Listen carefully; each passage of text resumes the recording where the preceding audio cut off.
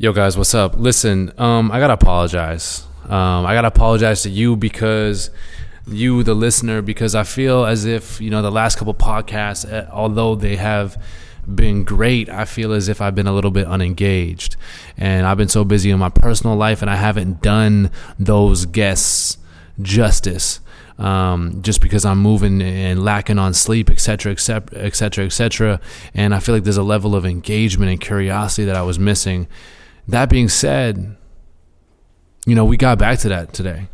We got back to that level of engagement, that level of just vibing and working on a certain frequency. So I'm so happy to be back in that place. I felt good about today's podcast and about everything that we're doing, just in general with the podcast now. So today's guest, with that being said, was Heinz. Heinz is a unreal filmmaker, content creator, just wise man beyond his years, in his early 30s, and is someone who, figured it out. It's someone that, we related a lot. I tried to find a way to disagree with him. I failed.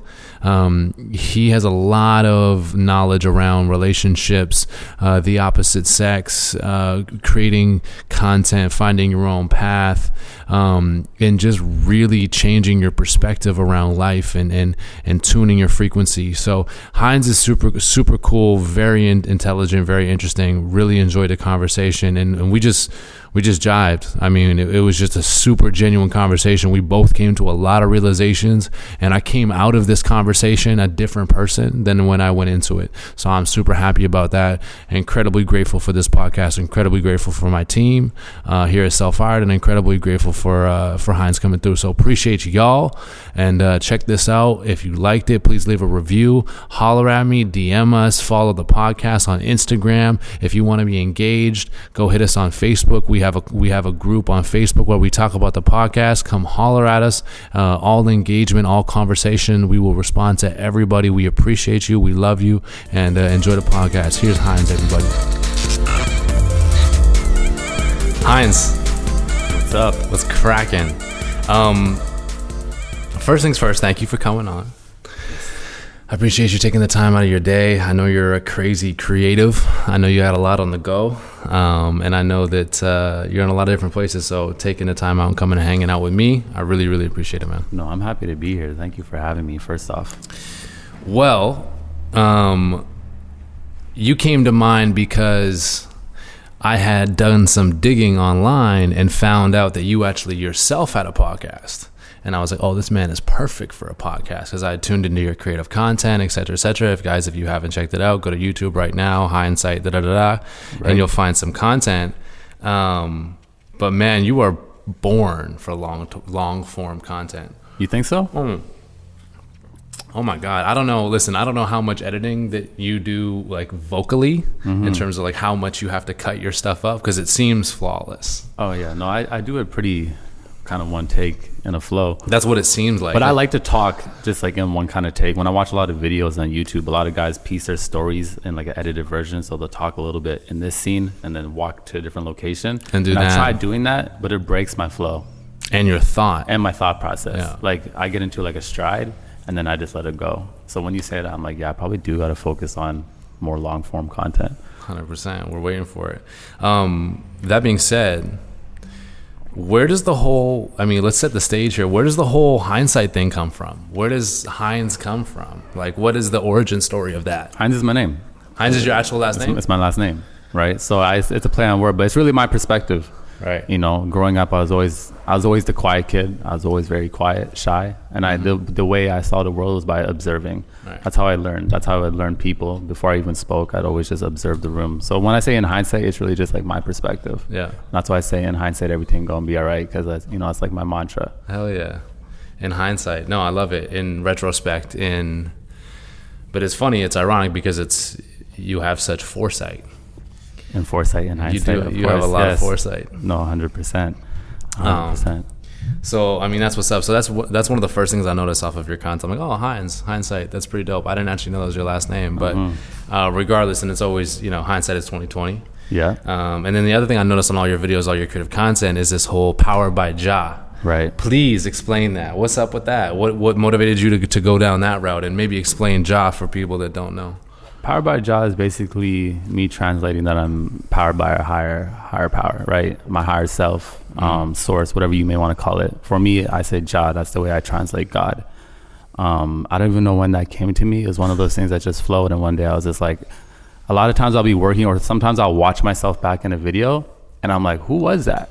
Because I don't even know, like, I felt like something else came through me. I'm like, that was like a different flow state. Yeah. You know, that was powered by a higher power. Straight. And when I started to tune in myself, I was like, yeah, that's Jah. You know, that's when I started to really grow my dreadlocks and like tune into Rastafari.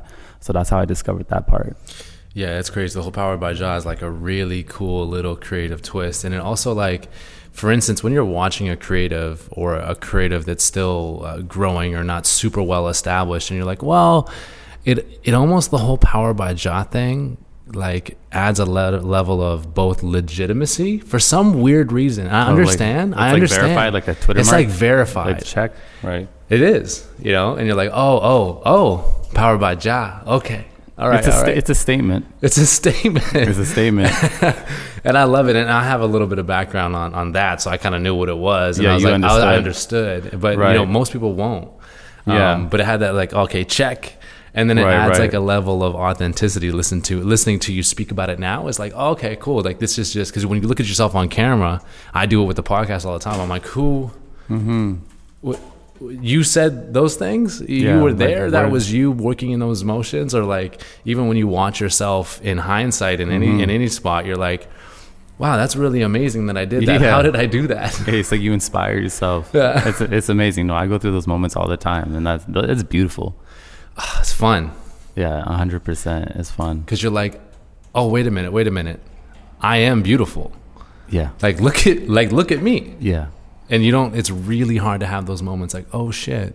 That's when I started to find like real happiness, was when I started to film myself and started to give a perspective. Because like I said, before I was like very quiet. So before I just shoot videos for other people, like me getting on camera was, even if you go back and watch my videos, it was like a process. First, I was like, the first video, it was a voiceover and it was like facing my back, so you couldn't even see my face. Then the next video was like a side angle of me talking, and then slowly then I stepped right in front of the camera directly. And the more I went, the more I started to love myself. And I would watch back myself and I'm like, wow, I'm having fun. I'm just having fun, like giving my perspective, doing my edits, and like I'm enjoying who I'm seeing right now. That's me. Yeah, it's amazing. No, it's unreal. I love you did a recent piece about negativity, and that changed my perspective on you a little bit. Because I could see that you had crafted a lane. A lot of times, like, creatives craft a lane and they operate within that lane and they're very comfortable. Right. Or even myself, like, I craft an archetype, I craft a personality, and I stay in that personality. Right. And then when I watch your negativity, a little creative, almost like a think piece. I don't know. Like, it was it was called Full of Pain, right? Oh, yeah, Full of Pain. Right. No. No. You did a separate one on negativity, tuning your frequency. Oh, yeah, that was actually the last one I did. It's unreal. Right. Anyways, and so you did that, and you had all these, like, you were expressing your thoughts and emotions so much visually through your facial expressions. Right. And like really having fun. And I was like, oh, like he's putting himself out there like that. Like he's comfortable. Right. And I was like, oh, he's operating outside of his spectrum. Yeah. 100%. And that's a difference in like, that's the difference for me when I watch creatives. Like, oh no, they're pushing themselves. I appreciate you actually watching that and taking that in like that. Oh man. Like if it's good content, right. I'm sniffing it out. And that's I'm like, amazing. Why is this? Like, why? I don't get engaged easily. Right. Conversation engages me. Right. Video content and photo content doesn't. Maybe I'm numb. I don't know. Maybe it's just that I'm, you know. Well, there's so much of it. There's like, so much you of can it. digest it and you're like, you know, like if you're on the bus or wherever you're on the train, you're scrolling through, like maybe you're scrolling through 150 images. You're just numb. Like your brain can't process that. So if I see something that engages me, I'm like, oh, that was dope. Right. Let me dive in. That's dope. And those things are rare. Like, I mean, honestly, there's not a lot. There's a million creatives, and there's not a lot that like really catch my eye. And I'm like, okay, something's different there. I got to figure out what it is. I don't know what it is. I got to figure it out. It's the same thing with people. Sometimes I encounter people, you know, the universe brings people into my life and I'm like, oh, you're different. Yeah. I don't know how you're different. But you could resonate. You could feel it. But you're different. 100%. I met someone today I met someone today. I did the grouse grind this morning, and I met someone today on the trail. Yeah. And just, you know, casual conversation, whatever. And we end up talking the whole way up and talking the whole way down, and, you know, end up being like this business development person for like the Vancouver Grizzlies, et cetera, et cetera. And I'm like, how? Right. How does that happen? How does that happen? Do you ever meet people and you feel like, this may be weird, but like they're versions of yourselves? That happens to me. Certain people I meet, I'm like, I feel like you are like a piece of me. Yeah, it's weird. Like, no, I understand. And like you're almost like teaching me something. We're like, you know, you're showing me something I'm supposed to see. I don't know if other people see things like that, but like I've met people, I'm like, wow, like, is this like a parallel universe going on right now? Like, what's going on? And I'll really tune in and be like, oh, you're showing me something. And I'm probably vice versa. That's why we're connecting so much right now. Yeah, that's like it's a mirror, but it's from a slightly different angle. Yeah, it's slightly different. Yeah, it's like what do they call it? Like it's like a kaleidoscope, right? In a way, like you're seeing things differently. Yeah. Like man, even this guy today, it was like I resonate with that so much. Where it's like, oh, this is a person that, you know, in my life, I feel like we've had similar paths, but he's taken some rights where I've taken some lefts. Exactly. Yeah. And you're like, oh, wow, that's where that could have led in a way. And you're almost like living through that person in this weird way, just because the energy is connecting. Like it's, I don't even know what I'm talking about. You both could feel it. No, I connect with you on that. I understand that. I feel that in a real way. So anyway, I definitely really connected with that whole negativity thing, and your process. So I dug deep. Like I dug deep. I was like, oh, okay, this is cool. I went all the way back and started to see your early work and started to see how you grew, because you used to work with guys like Tory Lanez and stuff like that, and like really it looks like, I don't know the story, and I'd love for you to fill me in on it, but like it looks as if you went from a place of like working and getting hired for other people to really just like you're to working, doubling down on your own creative content and your own personality and your own craft, and then building videos and pieces how you want them. And I don't know what that transformation was like, but from what it looks like, just looking from the surface level, like you were on as a creative. Yeah. Very quickly too. Like, so what's the story there? What's the progression? It was basically like when I started doing videos, I only started doing videos mainly to promote myself as a music producer, because before I would make music, okay. you know, so I started making beats. That's where the beats come from. That's where the beats came from, right?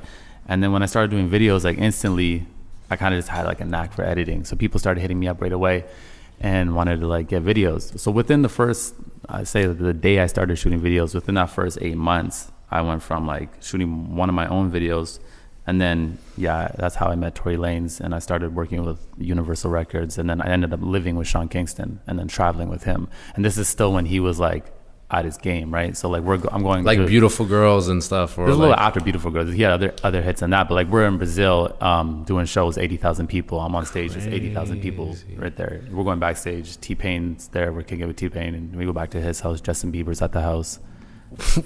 He lives up the street, you know, like it was. So I went from my mom's basement to like 8 months later I'm living in Hollywood. When was this? This was like 8 years ago, 7 years ago. Yeah, it's like 2011, 2012. Yeah, I think so. Damn. It was definitely a trip, and it happened very quick, right? It doesn't happen like that for a lot of people. Yeah, you know what I'm saying? Really doesn't. Yeah, but I was blessed. I was definitely blessed.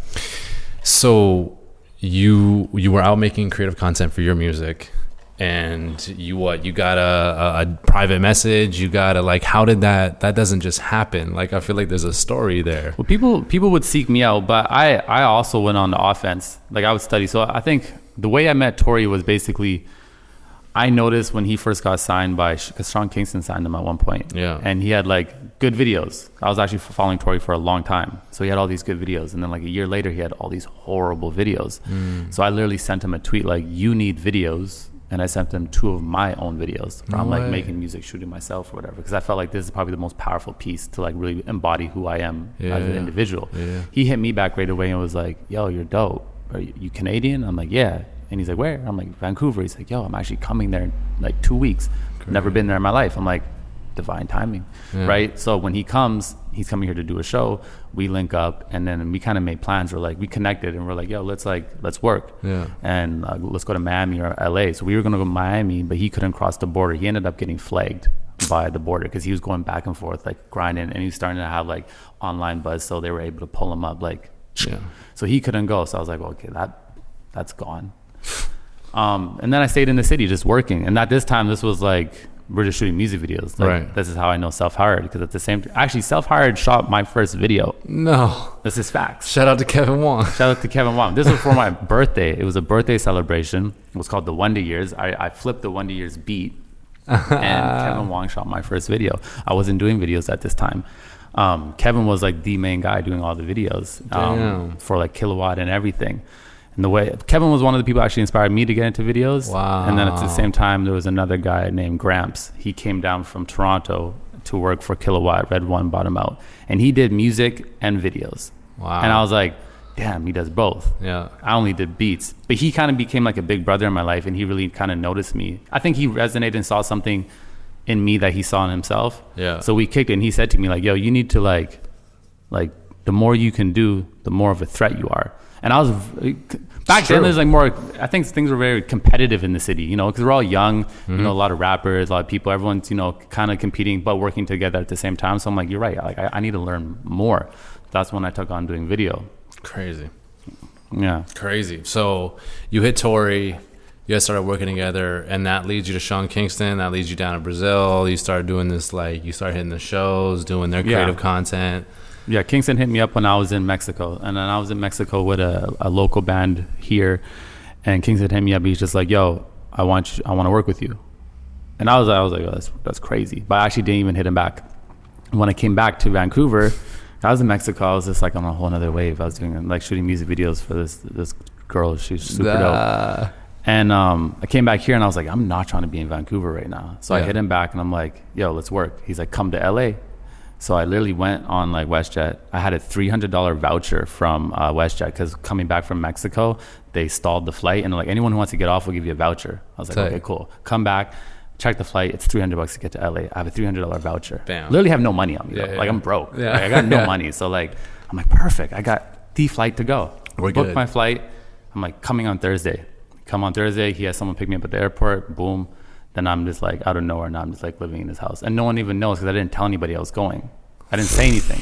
The only person that knew was my mom. Yeah. Right. No one knew until like I put out like a video, like a vlog with him. Yeah. So it was like, whoa, what the hell? Like, when did this happen? How did that happen? Yeah. Right. But that happened because Tory like hit him up. He's like, yo, you should check my dude out. And then he just hit me up. He's like, Sean was like, oh, I got like a good eye for things. Like, you're dope. And the weird thing about him, with him and Tory, is like, neither of them treated me just like a videographer. Like, they would both like on camera always be shouting me out. Like, even in like, I think the second vlog, like a little tour documentary I did for Sean, he brought me on camera, and he's like, we're going to create a brand together. And he like brought me on. They always wanted me to speak, but I was like shy back then. Like, that was like out of my comfort zone, right? Or Tory Lanez would be like, Hines is a genius, like on camera.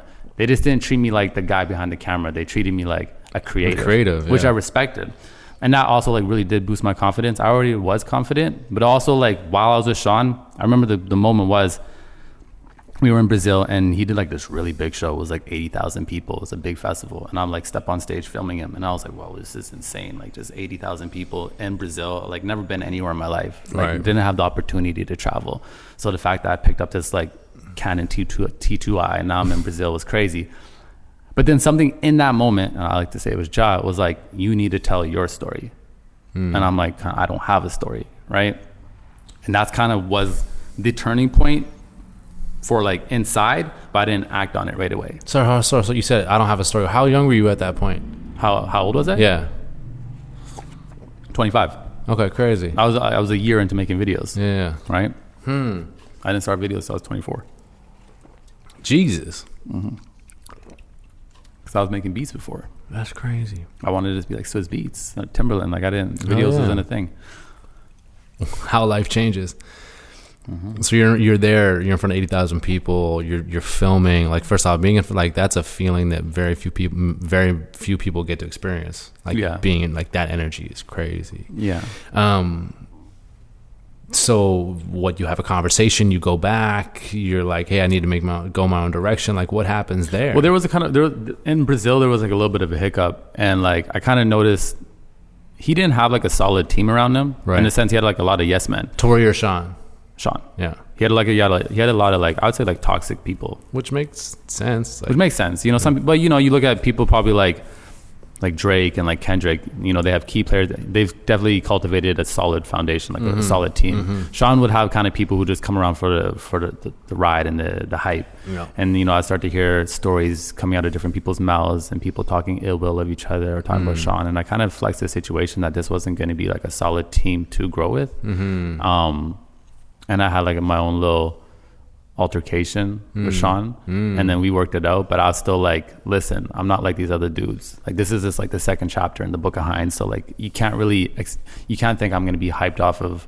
I was arguing with him about something when it came to something. He's like, well, you know, you get to ride in the Rolls Royce, and I'm like, I don't care about those things. Like, I'm here for opportunity, right? That's why his mom loved me, because when I came there, I didn't care about anything else but just working. I would shoot, I'd go to my room, 10 hours later, I'd come out with work, go back into my room. I wasn't upstairs partying, I wasn't drinking. Girls would be coming around. I wasn't doing none of that. Crazy. I was focused. So when they kind of seen I didn't move like that, and then when I had that feeling like I need to kind of do my own thing, and at the time I had a 2-year-old daughter, so I was like, am I gonna get a house? They were kind of saying like, you know, you can get a house here if you want to, like, you get the visa. And I was like, am I gonna set up a life in LA? Because if I do, this is where I'm gonna be. This is it. And my daughter's not coming with me to LA. Right. So like, what am I doing? And then at the same time, certain things weren't making me, like, everybody was so happy for me. Right. I also had like, you know, I had the Jesus piece, you know, like the nice, diamond crescent one. So I was like, came back to Vancouver. People were like, man, you killing it.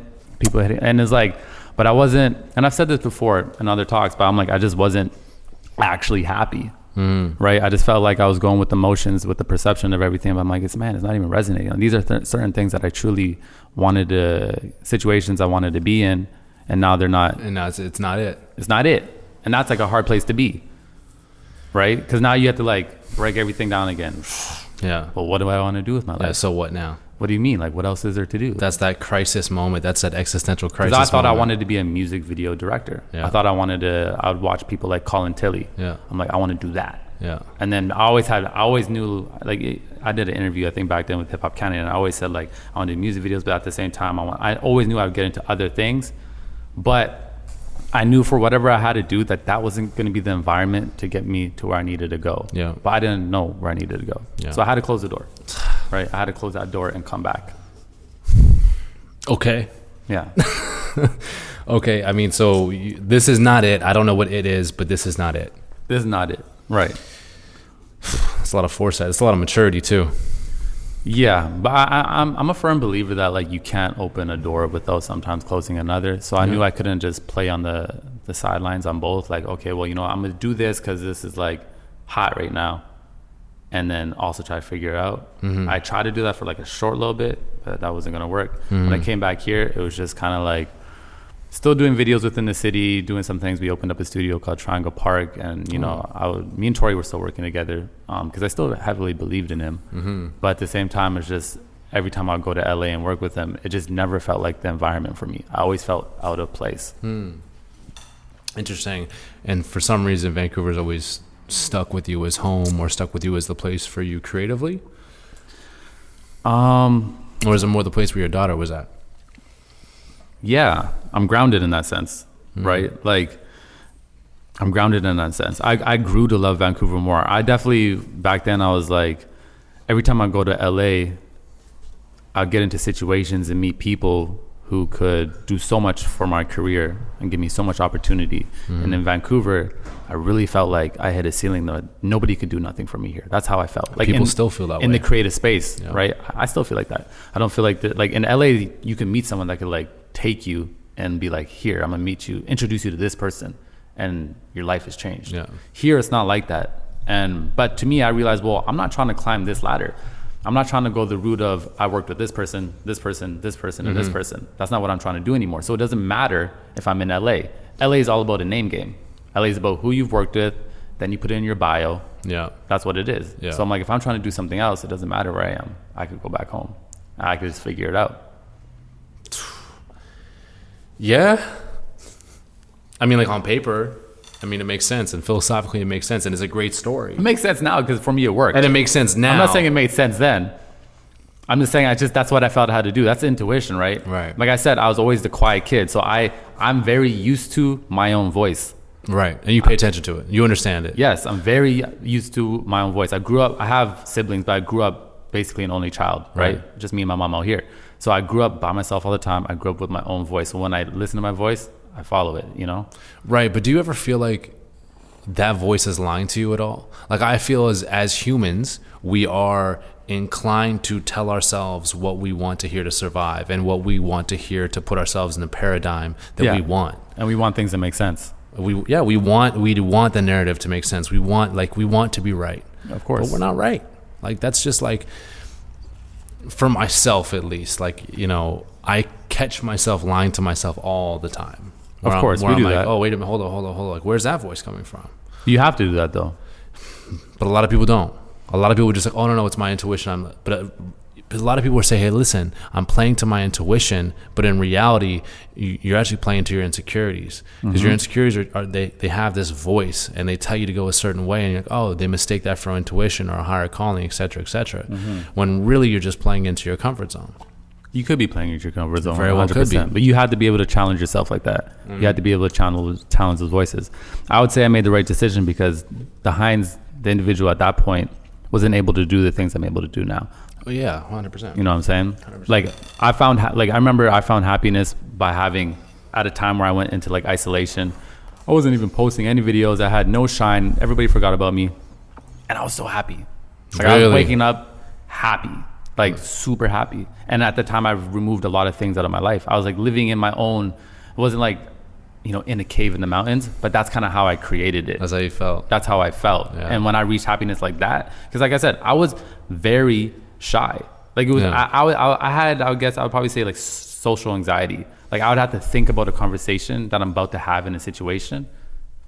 Yeah, I know what you're saying. Like you would pre-plan out the conversation in your head in order to be comfortable in it. 100%. Because I wasn't comfortable fully with myself. I making it up on the fly and see where it goes. That started to happen probably between the ages of like 19 and 25. That started to happen. It wasn't like that when I was really young. Oh, really? I was shy, but I was actually confident. Right. But it was around 19 to 25. That was more when I started to experiment and get into like hip hop and things like that. And that's when I started smoking and drinking a little bit. All those things. I always say I lost a little sense of myself during that time, and then I came back to myself.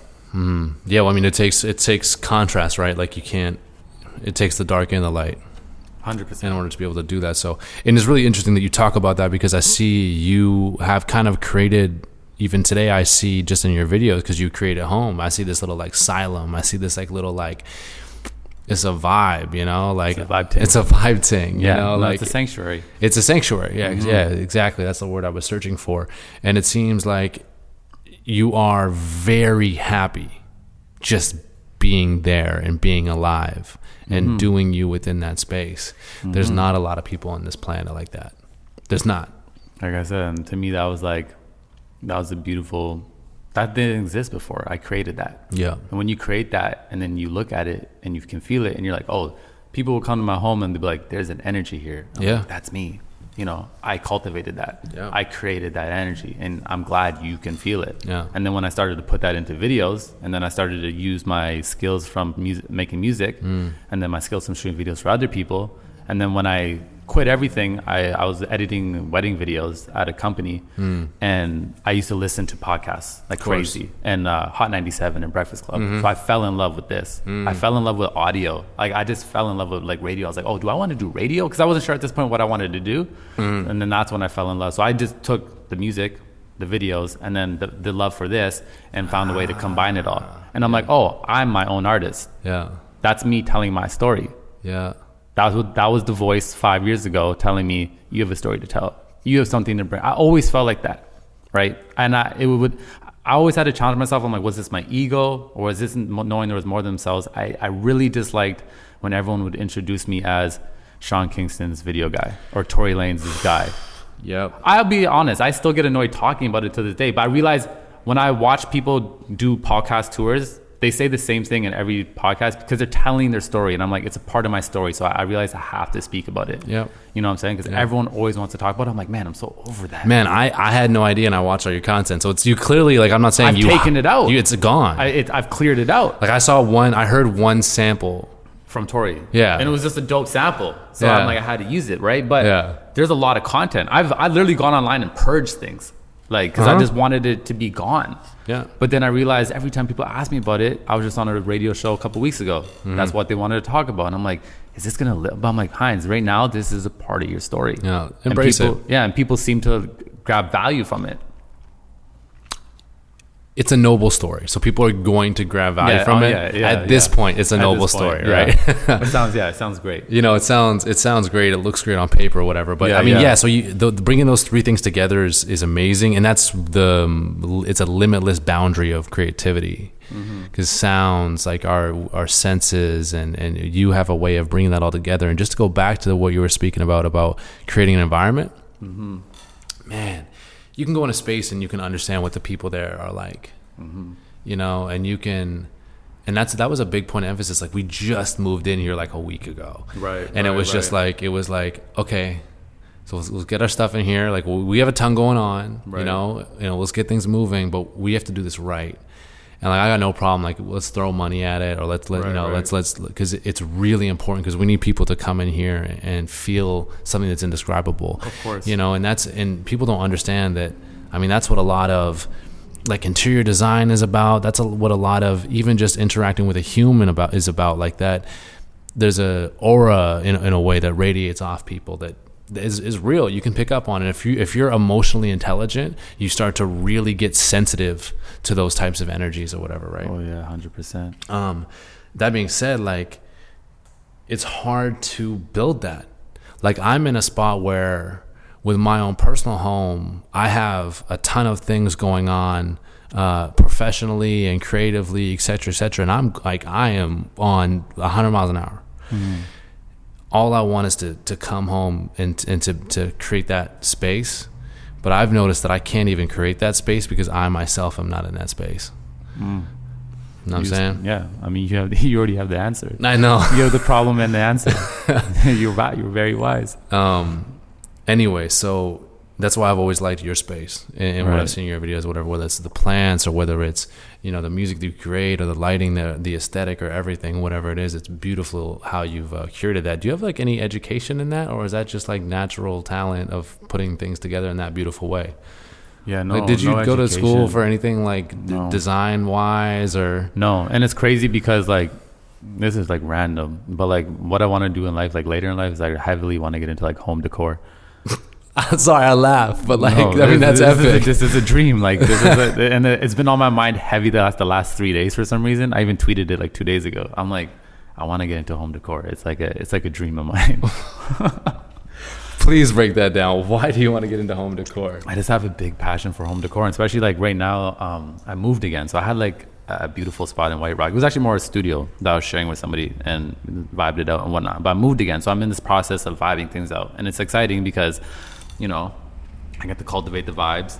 And while I'm doing this, I'm like, I have a real passion for this. And people always come like, yo, I've had people ask me like, hey, I'm opening up like this new space. Do you think you can come like check it out and like give me some advice? Or people are like, yo, I should hire you to like vibe out this for me. Yeah. I'm like, I have a passion. And I look at things, I'm like, I could create decor. Like I could create vibes in homes. I could do that. And that would be like actual, I mean, everything's exciting for me, but that would be so like, cool. That should just make me nerd out. And that's something, you know, in my 50s, 60s, 70s, I could like continue, like go to Morocco and grab patterns, do these. Like, I'd love to do that, you know? I don't have the time now, but I just like create a lot of mood boards. I think I'm going to go heavy on Pinterest and just create like all my themes and stuff. So like over the years, I'm going to, there will be a home decor thing. Like, give me like, I don't know, maybe 10 years from now, but it's going to happen. I love it. I love that you have that, like, I'm not attached to one thing or the other. Like, if I want to go do home decor, I'm going to go do it. Oh, yeah. Hell yeah. I love that. And you know what? At the end of the day, like, who says you can't reinvent yourself at 50? Like, bro, I'm a lifelong artist. Like I always think I'm gonna hit my real stride in like my 40s or 50s, and like I feel like some of my best work may come out then. I don't think it may be now in my 30s. I just came into my 30s. I don't think it may be now, because I look at some artists. I mean, even look like Hove. You know, that's great example. Amazing. I just seen this woman as well. She's 67. She's a model for I know Rihanna hired her, and she's beautiful. She's 67, long gray hair, and she's like, not everyone gets the opportunity to age, and she's like a big model now. She just started modeling a couple of years ago, but she has this like amazing look. And I'm like, at 67, she starts. I'm like, timeless. You know what I'm saying? I think if you can see yourself in a timeless state, like who says you have to like by 40 you're washed out, 50 you're washed out? Yeah, that's just a society thing, man. That's just a society thing. And you at 40 or 45 or 50, you can completely do something else. Yeah. You know what I'm saying? If you're an artist, if you're a businessman, you can do whatever. Reinvent yourself. You said something that you fucking gold. Not everyone gets the opportunity to age. That one hit me heavy. I know. That one hit me heavy. Like I'm working through the weeds on that right now. Like it's an opportunity. You know, the concept of beauty is crazy, and I completely reinvented my perception of beauty just recently. Of like, you know, beauty was synonymous with youth, but I used to think about the way that I came into thinking about beauty in this new parallel was I'm an athlete and had played basketball in Europe for a little while. This was a short stint, and I realized that your prime as a basketball player is very limited. And you hear, you know, guys talk about it. Hey, you got 2-3 years. You know, Kawhi Leonard's in his prime or whatever it is. Like he's got to go now because he's going to lose that. And as you know, high performance athletes, I understand that. And then you look at guys like Hove, you know, who recently became a billionaire. You know, it was like, your prime as a businessman could be 60 to 80. That's facts. Why couldn't your prime in beauty be 60 to 80? Why couldn't you redefine beauty? I think we are. I think it's being done by this model that I see. I mean, that's what I'm saying. Yeah. Because it did redefine beauty for me. I was like, I've actually always been hyped for me at like 60, 70 with like long gray dreads. And I'm always just like, I'm gonna be so wavy at like 60, 70 years old. Silver fox and shit. Yeah, like just like fly, you know? Yeah. I think if you love yourself, you take care of yourself, and you allow that passion to live even at 60. A lot of times people are like going like this, down, right? They're like, I've lived my life, now it's just time. But if you keep that fuel like alive, I think, you know, that's the beauty there. That's how you redefine it. It's amazing. It's a societal thing where it's like, oh no, you've had your time, you've been young, you went, you got married, you know, have fun, like the whole like have fun when you're young. All of that is. What does that mean? All of that is changing. Like even those time structures. But like, Heinz, is it, or is it changing in your world? Well, is it changing in the world, or is it changing in your world? Well, my world is definitely changing. That's my perspective. Yeah. Yes. I would argue that it's not changing in the world. I think it might, on an individual level, there's a certain level of awakening, a certain level of a new perspective that's being gained. And yes, we're in an age that information can travel, flawlessly in an instant. And so maybe that will help spread that. But I think that I often get confused. I'll have an inner revelation, and I'll look at the world and say, why don't you think this? You know, like how you think? Yeah. And I'm like, why? Like I look at the world. But that would be so dull. It would be, but I'm like I get inspired, and then I look at the world, and the world is not like that. I'm like, oh. I think it's dope when we don't think alike, because that's how you come up with better ideas, right? I'm not saying that the diversification and diversity generally amazing, of course, but I'm just saying that the progression that you see in yourself is not always reflected in the world, and that like makes me mad. Because there's so much education, there's so many people, there's so much greatness in the world, and yet you don't see the progression that you can experience on an individual level, because you're in control of an individual level. And sometimes I look at the world and I think, fuck, like how do I grasp that shit? How do I take that bull by the horns? I know, but when I started to progress myself, I started to see the world doing the same way. Of course, like the world, like you're saying, but like I see the world like that. I see it changing. But my world is changing. Yep. So it's changing to me. That's a good point. You know what I'm saying? It's changing to me. I understand we all, like when I was a kid, I used to like look at different people and I'm like, I can't believe every single person here has like their own world going on. Like, I wonder what it's like to be inside their mind. Yeah. I wonder what, like, my daughters tell me, you're the best dad in the world. Someone else will say that too. Like, you can't have two best dads in the world technically, but you can, because we all experience the different worlds. Worlds. I think that's almost like when people talk about parallel universes, I'm like, well, we all have our own universe. We all have our own world. We all have our own truth. Like, I believe there's one truth, but I believe we all have our own truths. Like 100%, that we all have our own truths. And like, the beauty is like, when you can understand someone else's truth, even though it's opposite from your truth, but you can understand them and understand that's their truth and that's what they believe. And you don't get angry by it. You don't try to change it, and you understand your truth, because that's how I think the world needs to be. Empathy. That's hard. I struggle with that. Really? 100%. Empathy is a huge. I try to be self-aware of that every day. Because I'm very like, that's not the right way. I have to change it. I have to make that right. Oh, really? I have to, let me command that. Let me find a way to shape shift that into what it should be, because this is right. Which is not the... Because that validates your own voice and your own truth. It says, oh, hey, Josh, you're right. Yeah. You're correct. 100%. And, but I've, recently figured out that the power to just look at that, understand that, and deep dive on that, just having it as it is, just looking at it and observing it, rather than going in and changing it and making your own and making it into an image that you can accept personally, is far more powerful than going in there and having the ability to smash something apart and build it back up. You know, it's not about building shit up your way. Well, when you do, that's like a never-ending toxic cycle. Like, we all are always just going to argue then and battle it out. Everyone's not going to think the same way. It's just facts. I mean, I think there's like a basic understanding of love and like, how to be like just a good person, have manners, be polite. But when it comes to different ideologies and things, like, there's always, like, you see in America, like the left and the right.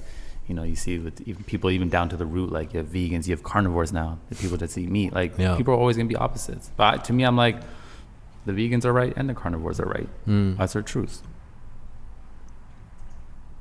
That's a good point. Because how do I know what makes you the best person possible, right? Like, if I'm like, yo, Jah is who makes me the best, and you're like, you know what, for me, Allah is my truth, I can't tell you you're wrong. Like, that's just crazy to me. I can't tell you you're wrong. How do I know that? I'm not inside your body. I don't know what resonates with you. But I know it's like, if you're living your best life and you feel happy about it, that's your truth. And my truth is different from yours. But to me, I still think it all stems to one truth. That we're like all connected. That there's a one source God.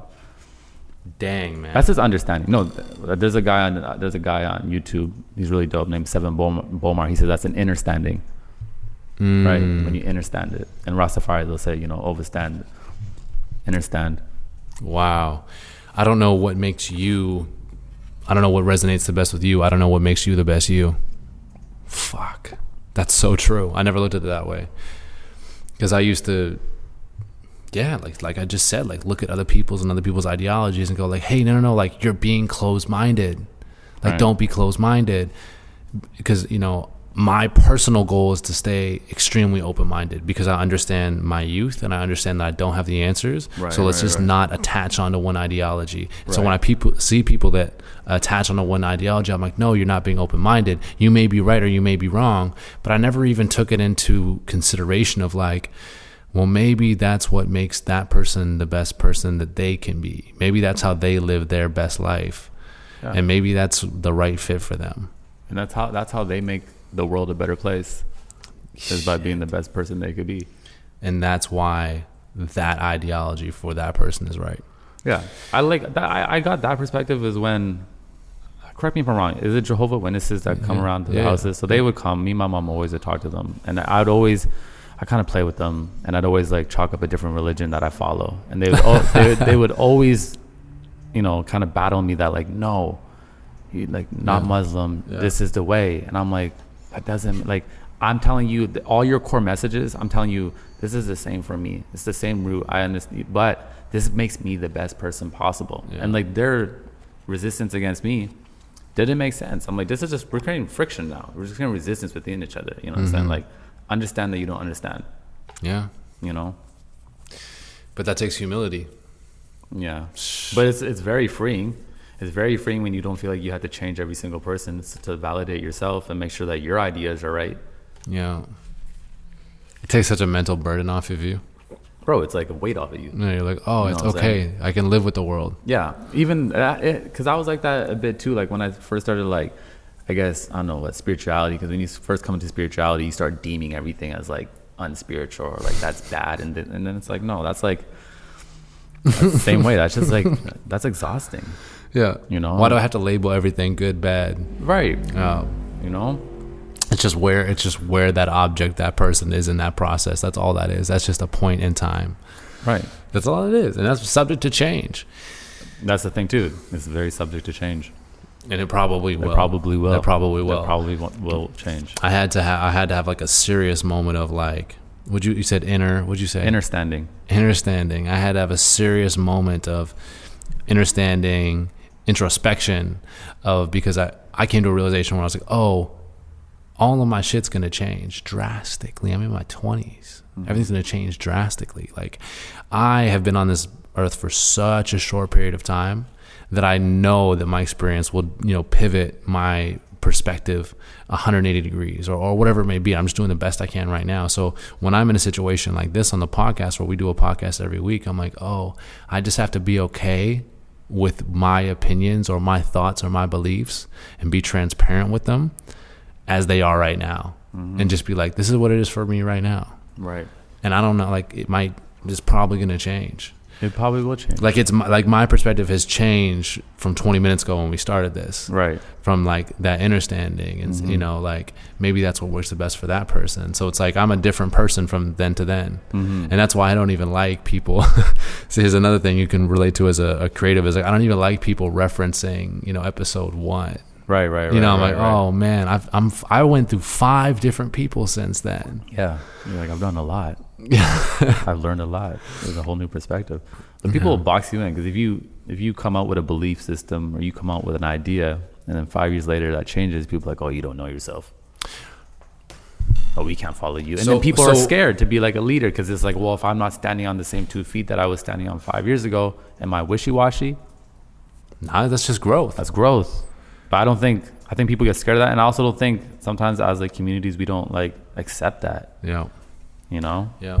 We don't allow people to change, like retribution and a road to redemption. Yeah. You see that a lot in society where, like, I don't know because there was the whole Me Too thing, right? Right. And it's like, as much as I, don't agree with any of that and, I never condone any of that, it's like, there should be where's the road to redemption?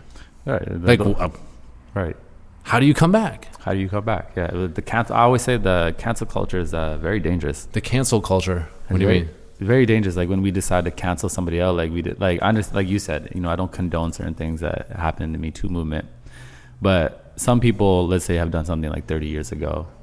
Definitely, and let's say have grown into who was it? Kevin Hart. Kevin Hart was a great example. 10 years ago, he had homophobic tweets, right? He's clearly like grown as a human being. Like, look where he is in his life, and people try to come for him. Yeah. He didn't take the opportunity of hosting the Oscars because he's like, you know what, this is getting out of hands. And it's like, yo, people have to grow. Like 10 years ago, let's say, where was he? First off, a lot of people 10 years ago were homophobic, especially in the Black community. 100%. If you're religious, you're going to be homophobic. It just makes sense, right? Yeah. If you go to Jamaica, very homophobic because a lot of people, all they have is their faith. They have that Bible. Is it really? Super homo? Or was it? In Jamaica? Yeah. Oh, bro, what do you mean Jamaica? I don't know. I've never been. I don't know. Bro, we have songs out there that are straight about, I mean, reggae artists won't perform them anymore. Of course. But yeah, Jamaica for a very long time, I don't know, I'd probably say still now, is very... that's crazy. I didn't mean to sidebar you there, but yeah. Yeah, no, definitely. I lost my train of thought. Kevin Hart, right, homophobic. People don't want to allow him. They want to hold him to that. They want to basically say, no, you're still this person. It's like, yo, he grew. There's a road to redemption. Let's accept. Let's congratulate the new person and celebrate the new person. Right? He'll address the wrongs, address your wrongs, and say like that was wrong. Have accountability. Yeah. But let's like embrace. Yeah. The person you are now. Yeah, you'll lose people if you don't too.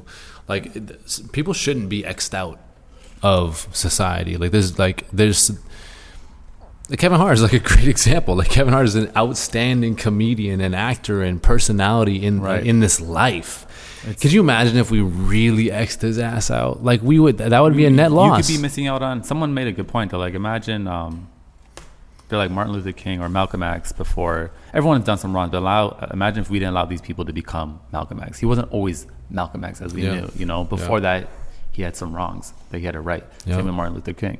Everybody kind of had like a past that they had to like grow and be like, wow, I need to be different. I need to grow. And if we didn't allow them to become these people, they wouldn't have shifted and shape the world. That's why I think cancel culture is very dangerous as well, as when we cancel somebody out just for when something comes out that we hear of something and we're not 100% sure, but we're like, get rid of them.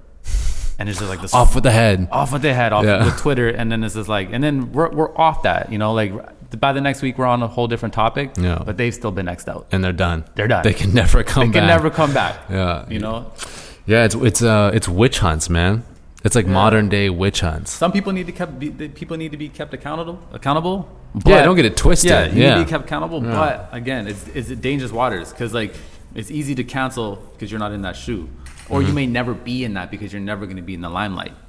Right? Because so you can never understand. Everybody, I always say, like, in life, everybody's going to fuck somebody over and everyone gets fucked over. It happens in business too. Like, it just happens, you know? You end up doing some fucked up shit and you learn from it. And it happens in life. Everyone does something wrong.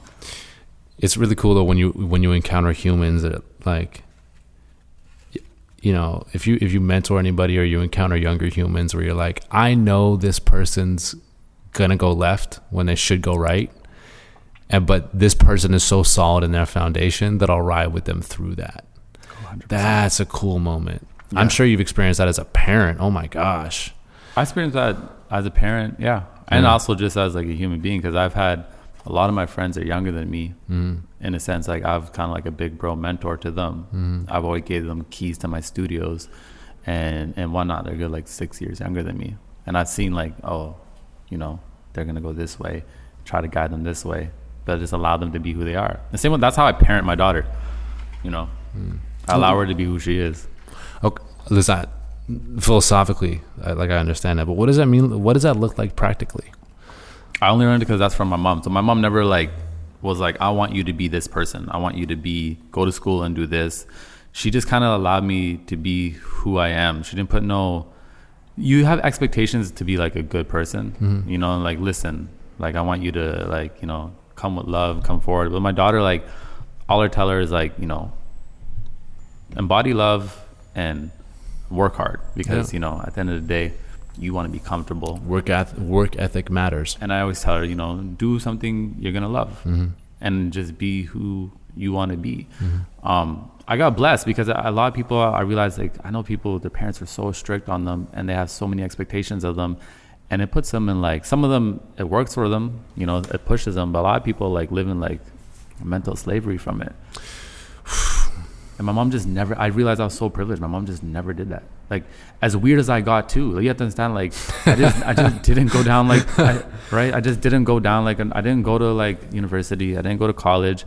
I started making beats in her basement. Like, what are you doing? The next thing you know, I'm making videos. And then she starts to see I'm doing some things, like, you know, I'm flying around the world. Okay, this must be something. Then I quit all that, start growing my hair, stop eating certain things, and, like, go into, like, she just always allowed me to be. And then she just says to me, like, wow, like, I love who you become. Look at what you've become. Yeah, but I always say, like, man, you gave me the freedom. Like, you didn't interfere too much. You kind of, like, just guided me. That's really, so my parents are similar. I grew up on Hornby, so it's a little bit different of a situation, but it was, I had like 2 rules. I had 2 rules. I had 3 rules, that's a lie. I had, don't come home in the back of a cop car. Don't get a girl pregnant.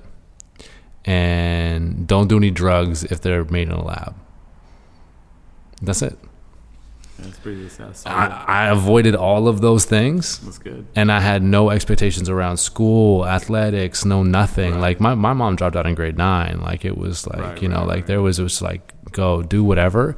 And through that freedom, like, yeah, you have a couple stumbles along the way, but you quickly find out, like, that's not gonna work, that's not gonna work, that's not gonna work. And because you have that freedom, you can identify no, oh, that looks good, right, let me go towards that. But without that, I mean, if you just have those horse blinders on, wow, if you just have those horse blinders on, you can't see the contrast.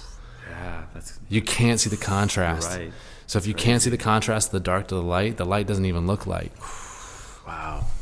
That's a bar. You may have to like loop that. That's crazy. That's so true. Wow. I think. Did you have like a religion like growing up, or were your parents religious? Nah. There are a lot of religions in my life, a lot of influences. There was like a lot of Rastafarian type, you know. There were some Haitians and some voodoo. There was a lot of Christianity, Judaism. There was like everything. So you were just like open to like all perspectives. Yeah, man. Like, and my mom let me do whatever. Like my grandmother's is a heavy like Baptist Christian, and she was like, you know, we go and visit my grandmother in Victoria, and she'd be like, hey, you want to go to church? Right. And I was like, cool. Like, grandma's going to church. Let's go to church. Like, what's at church? You know, like they give food, or like what are we doing? What's up? You know, like, let's go. And then I just went to like Sunday school, went to church a couple times, and I'm like, this does not make sense. Like, I was just like, as an 8-year-old, I was like, why are they telling me what to think? That's how I was too. But nobody like placed religion on me. Right? So what was your thought from an early age?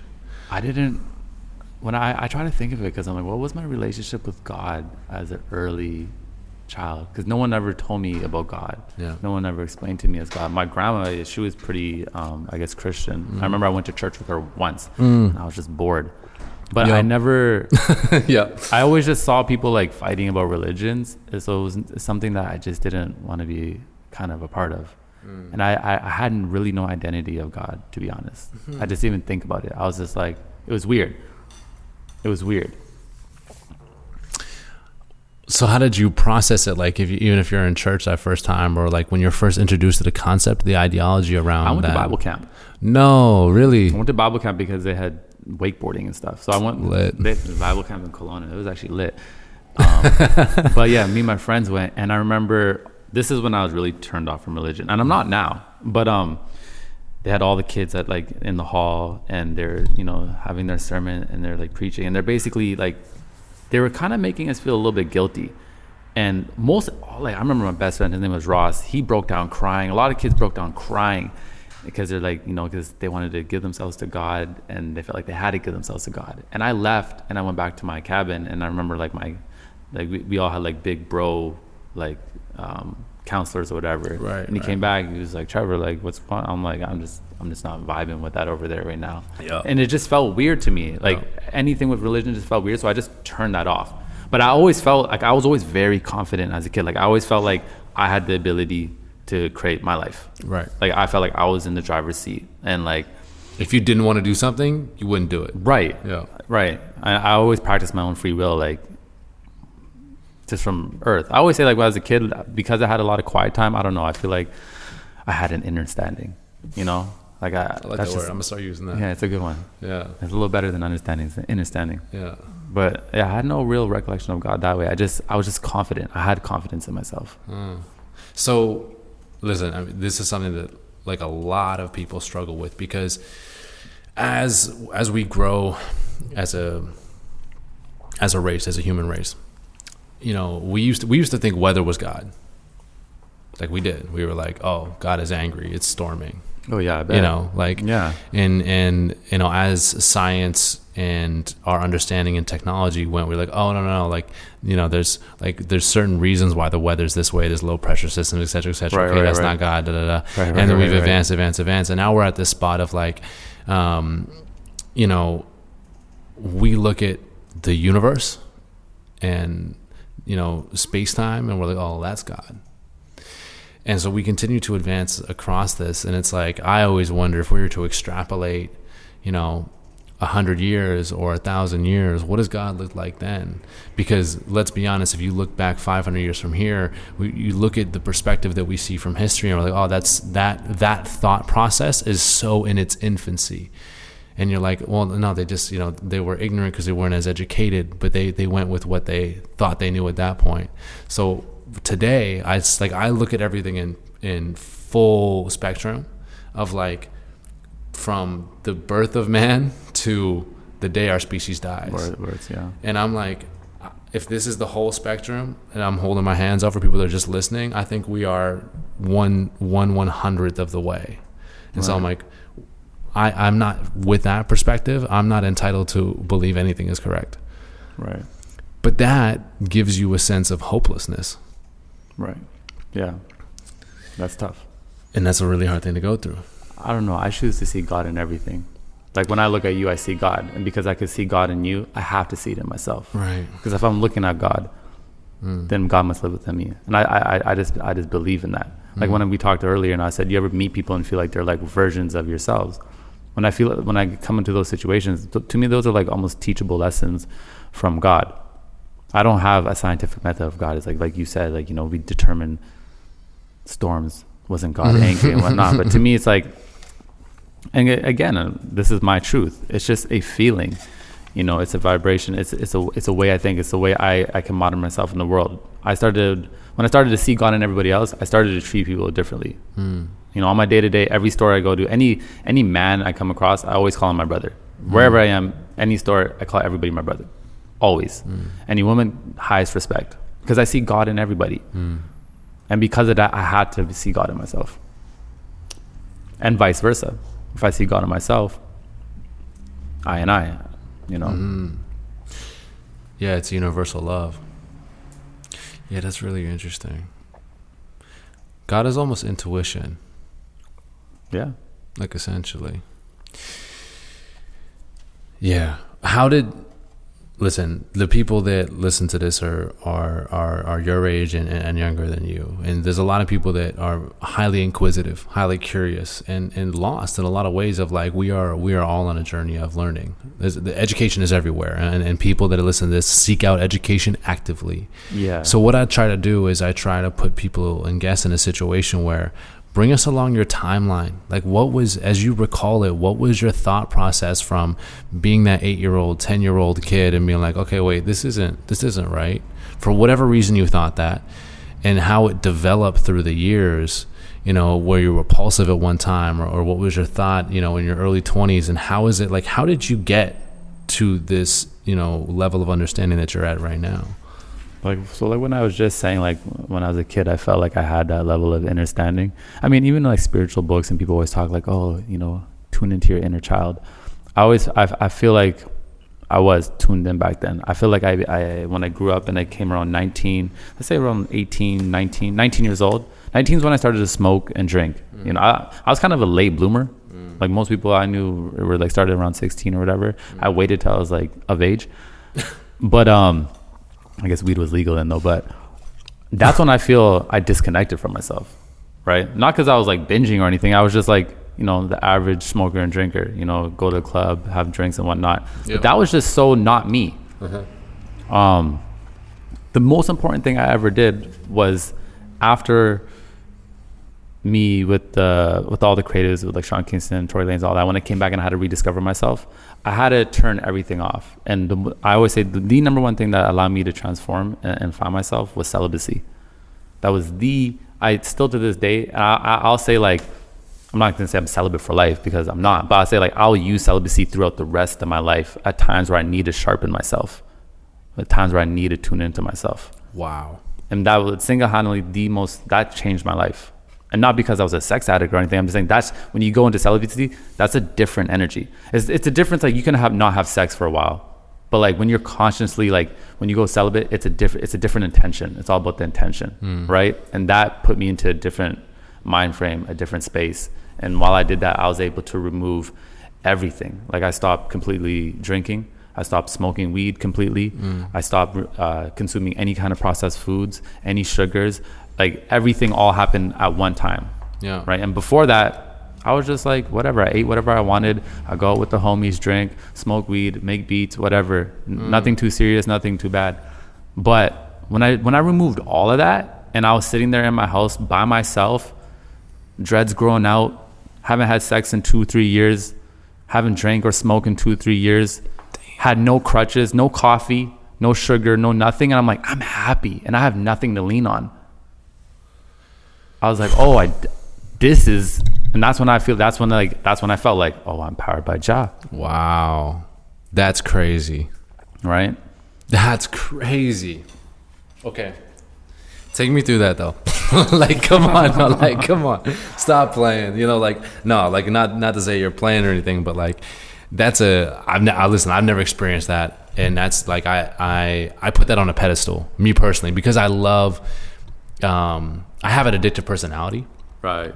In everything, like everything, Right. you know, and so I love detaching myself from things because I'm aware, I'm self-aware in that. So I'm like, strengthen that. yeah. So I'm like, okay, let's put down coffee. Let's put down processed foods. Let's put down alcohol. Discipline, let's put down, man. yeah. I'm big on discipline. I'm all about it. Yeah. I'm all about it. Celibacy though. Mm-hmm. That's beautiful. What was was that the first thing that you're like, okay, let me put this down? Or was it like coffee first, or was it I never drank alcohol coffee first? But it was celibacy. So What? I remember I was watching. See, to me, that's the last thing. No, because I was watching a video on YouTube. This guy, his name is Cochise Taraxa. He's like a wellness guy, and he had this video about how when you masturbate and you like ejaculate, like you're losing energy. Mm-hmm. And then I watched another video how they break it down, like how much actual like zinc and things you're actually losing. I'm like, this actually makes sense. Then I was tuning into this other guy called Mantak Chia, and he was big on that in the Tao. They're like, yo, every time you ejaculate, you're losing energy. Then I started to research. I got this book about like Tantra in India, and they're talking about the energy exchanges. I'm like, this is interesting. I don't know where the celibacy fully came into the idea, because first I was like, oh, I'm done with masturbating. That seems like a waste of energy. Yeah, that's right. And then next it just kind of came like, someone brought celibacy to me. It was this African guy who was like an elder, and he said to me, he's like, yo, you should try celibacy. And he was a guy who could like kind of see spirits and talk to spirits, and he's like, you'll find a lot of power in there. And I'm just like, you know what? Why not? Like, let's just try it. I only meant to try it for like 6 months or a year. But it just had like profound benefits. How so? So first, when I started celibacy, I failed in the first month because I basically went out, I don't doubt had some drinks, and saw somebody else. She was cute, a little thing. The little thing happened, and then I was so disappointed in myself. Because imagine, like you said, you're like, I like to test myself. If I say no coffee, let's say you cave, you feel bad about yourself. 100%. So I'm like, okay, if I'm celibate, I can't drink, because when I'm drinking, I'm not in my conscious mind. One leads to two. So I'm like, okay, put away the drinking. And then at the same time, I was just like, well, if I'm not drinking, I don't really care about, I don't want to smoke weed either. Let's just get away. And that was weird because everyone just assumes I smoke weed. I got dreadlocks, like Rastafari. But I was just like, you know what? If I'm not drinking, I don't want to smoke either. If I want to be creative, I just want to find that within myself. Because sometimes if I wasn't feeling creative, I would smoke to turn on, get creative. But I didn't want to do that. So celibacy allowed me to remove drinking and smoking. And I'm not saying neither of those are bad, but they both could be used as crutches in your life, right? Like you could be sad, you could be stressed out, you smoke a joint, I'm better now. But did you actually deal with the reason why you were stressed out? Did you deal with the source? Did you deal with the source, or did you mask it? And how long are you masking things for? It could be a very long time, right? So when I removed these things just fucking came out of me. Like emotions I always had to deal with, I had nothing to lean on. I also wasn't leaning on food anymore, because I used to just eat anything, because I'm skinny. I can eat literally 45 Big Macs and not gain a pound. Like I'm just I don't know what's going on. Genetics, I don't know what's going on. So I'll just eat whatever. Health wasn't a thing to me. Right. But as I started to celibacy and learn about energy, I was like, oh, food seems important. So I first started experimenting with like raw food. So I started eating a lot of raw food, just like 80% raw fruits, veggies. I put away the meat for a couple of years, and I removed everything at once. This is why I said I went into my cave. This was like my cave within the city. This is when I created my home and all my plants. Did you have withdrawals or anything? Bro, no, not really. The hardest thing was probably drinking, when you go into like a social space and just even have like a casual drink. There was probably like the first year for the drinking, I would feel the need, because again, I was shy. So drinking was also a thing where have a couple of drinks, nerves are calm. Open up, we're good. Open up. But again, that was masking me from actually becoming who I am, because instead of me becoming comfortable with myself, I was having a couple drinks. People do it all the time. People go on dates, have a couple drinks, it makes it easy. A lot of people get drunk to even have sex with somebody the first time because they don't know them. To me, I'm like, I've done that. I've gone out like with a girl on a date, we have drinks because we don't know ourselves, and to get to the bedroom, I don't even feel comfortable unless I'm having drinks. I'm like, I shouldn't even be in that situation with her. You know what I'm saying? So when I removed all of that, it allowed me just to like understand who I am, deal with who I am, heal myself, anything that had to be healed, but also embrace myself. And And after you're doing that, once you're on that on that road, you just keep going. You're like, well, it's okay. It's been a year. Why would I quit now? Things are blessed. It's been another year. Oh, everything, and it just becomes your lifestyle. Damn. It just becomes what you do. People get disappointed all the time because people always want to smoke with me. I'm like, I don't smoke, bro. What are you talking about? Like, oh, you got dreadlocks. What do you mean you don't smoke? All the time, people get so mad. They're like, oh, it's a burn one. I'm like, I don't smoke. Damn. They get disappointed. Same with drinking. They're like, the only times I'll drink is just like if I'm like in a new city, or I'm like, I like sake. So if I'm at like a cool sake bar, I'll like have some sake. But yeah, that's crazy, man. I'm all about that whole thing, because when you strip everything down and you're left with the bare bones, like that's a scary moment. But that's when you get to feel your energy. Like I say, celibacy allowed me to feel my energy, and that's how it allowed me to cultivate it and put it on like film and like create my space. Like everything was removed, so I just had to feel. I cultivated my energy from the ground up, and that's why I say I will be celibate for life. Not actually, but in the sense I will use it as a tool. Like when I need to, like, oh, I need to go in right now, or right now there's things I need to learn about myself. Turn that off, and that's like a zone you go into, just like an athlete who's got to like prepare for the playoffs. You know, and I'll do that. Okay, the next year we're going into that again. Boom. And after I did that, it's very easy. I could go without sex very easily. Crazy. After the celibacy for 3.5 years, then I was in a relationship. After the relationship, boom, no sex for a year after. Easy. No masturbation. Easy. Damn. Because it's just like, I did that. I learned that. I don't find value in wasting my energy anymore. Now I learned how to transmute that energy. When I started to learn that your sexual energy is the same as your creative energy, that made sense to me. I was like, oh, so every time I'm horny, I could actually take that energy and put it into myself. Oh, that sounds much more powerful. That's pretty cool. That's pretty fucking cool. Yeah. Oh, let me do that. That's like a real powerful see where beat. that goes. Let's see where that goes. Yeah. And that's what I would do. And that's what I did. Okay, so two things. The first thing is, you use the word transmute. Yeah. That's a different, like you have a different vernacular. What does that mean? What does that mean? To me, transmute, I don't know what the dictionary what does it definition mean is, to but you? to me it transmutes about like transmute my energy, taking it from here and putting it into something else. Right? So like I said, if sexual energy and creative energy is of the same source, instead of using it in the, like my old habits would be like, okay, well, two things. Porn, like I think porn is like the worst addiction for people ever. Yeah. I think it's just a waste of energy. Yeah. So and toxic. Yeah, it's just toxic, right? Yeah. But okay, let me take that energy and transmute that. Like if people have like addictions, that's an energy. There's a way to transmute that into something else, right? You can take a situation that's full of anger and transmute that into love. You know, so I have a video I put out on my YouTube a few months ago about a lady who was barking at me on the street. Yeah. And instead of like engaging in that bark, I transmuted that whole situation and turned it into a loving situation. I took the energy and I put it through my own filter, like I guess a filter process. Yeah. Right? Yeah. And then it came back with love. Yeah. They say like energy can't be destroyed, right? Yeah. It can only be transferred. Yeah. So that's what I mean by transmute. And that's powerful when you can do that. That's like being your own alchemist, right? Like being your own alchemist. Have you read that book? I have, but I'm not like, yeah. I don't quote it all the time or whatnot, but the concept behind it is the concept it stands true. And he's a very, have you ever seen him like on podcasts and stuff? I have not. Paulo Coelho. Yeah, his voice is amazing. Oh, is it? Yeah, okay. He just talks so cool. He has got an accent now. He's got an accent. What is it? I forget. He was on Oprah's podcast and like he's just a wavy guy. Super wavy. Yeah. Back to that energy, that transmuting, that transforming, that transfer of energy. So I'm just thinking out loud right here. So I believe the same thing, where energy can only be transferred from one thing to another. However, there's there's a thing in economics where it's conversion efficiency.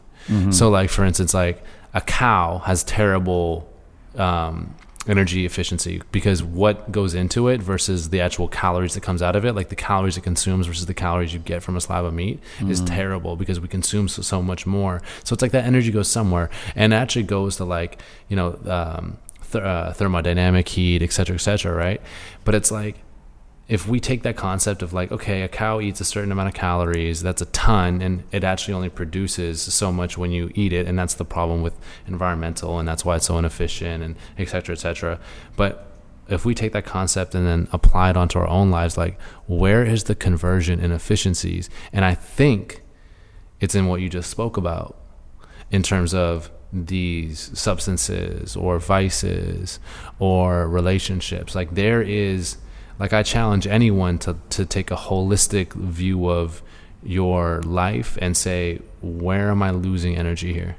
Mm-hmm. Like where is there like an inefficient conversion of energy? Mm-hmm. Because I want it to be 1-to-1. Right. I want it to be 100% to 100%. Right. I want to use all the food that I eat and not let that go to waste. I want to use all the energy I have in a day. I want to, if I have a conversation, I want to have a genuine conversation and an energy exchange. Mm-hmm. Where are you losing energy? I just think that's an interesting concept. And I just made that up, but no, that is, I think you're on the dot with that. So there's that. And then what I wanted to ask you earlier is, with this mindset around taking these vices out of your life, how do you view social?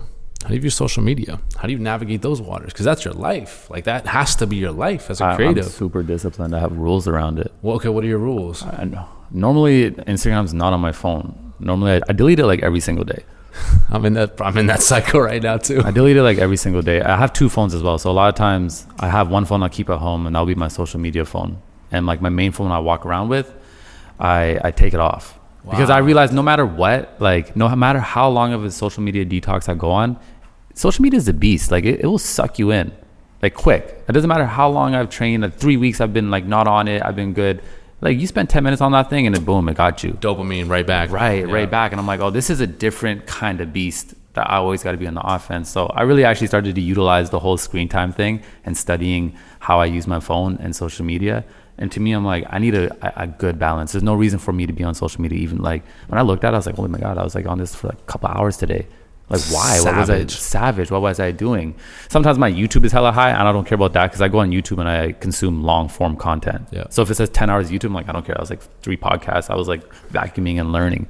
But if I was on Instagram, I'm like, this is a toxic beast. Yeah. And I see it as something very toxic. It can be if you're not disciplined. Yeah. Right. So that's why I delete it. I realize if it's sometimes if it's on my phone, it's just natural reaction. I'll go. And then I'm like, wow, how, like every time I go into my phone, I'm not allowing myself to, I don't know, I would say like connect with Jah. I'm not myself to have thoughts. Like if I'm in a lineup at Starbucks, why don't I just be in the lineup at Starbucks? Look around, feel the energy. Maybe there's someone behind me that I'm supposed to talk to. That's like literally got the answer I'm like stressing about right now. I don't know, right? Yeah. But if I'm like in my phone, I'm not going to be there. I'm not going to be present. And when I've tested it, I've found a lot more happiness and stability in my wellness when I'm not focused in social media. When I go in there with purpose, you know, I could go on once a day with purpose and be like, I'm posting today, give my feedback. Who are the homies? Let me go show love. Yeah. Come on. That takes 20 minutes at most.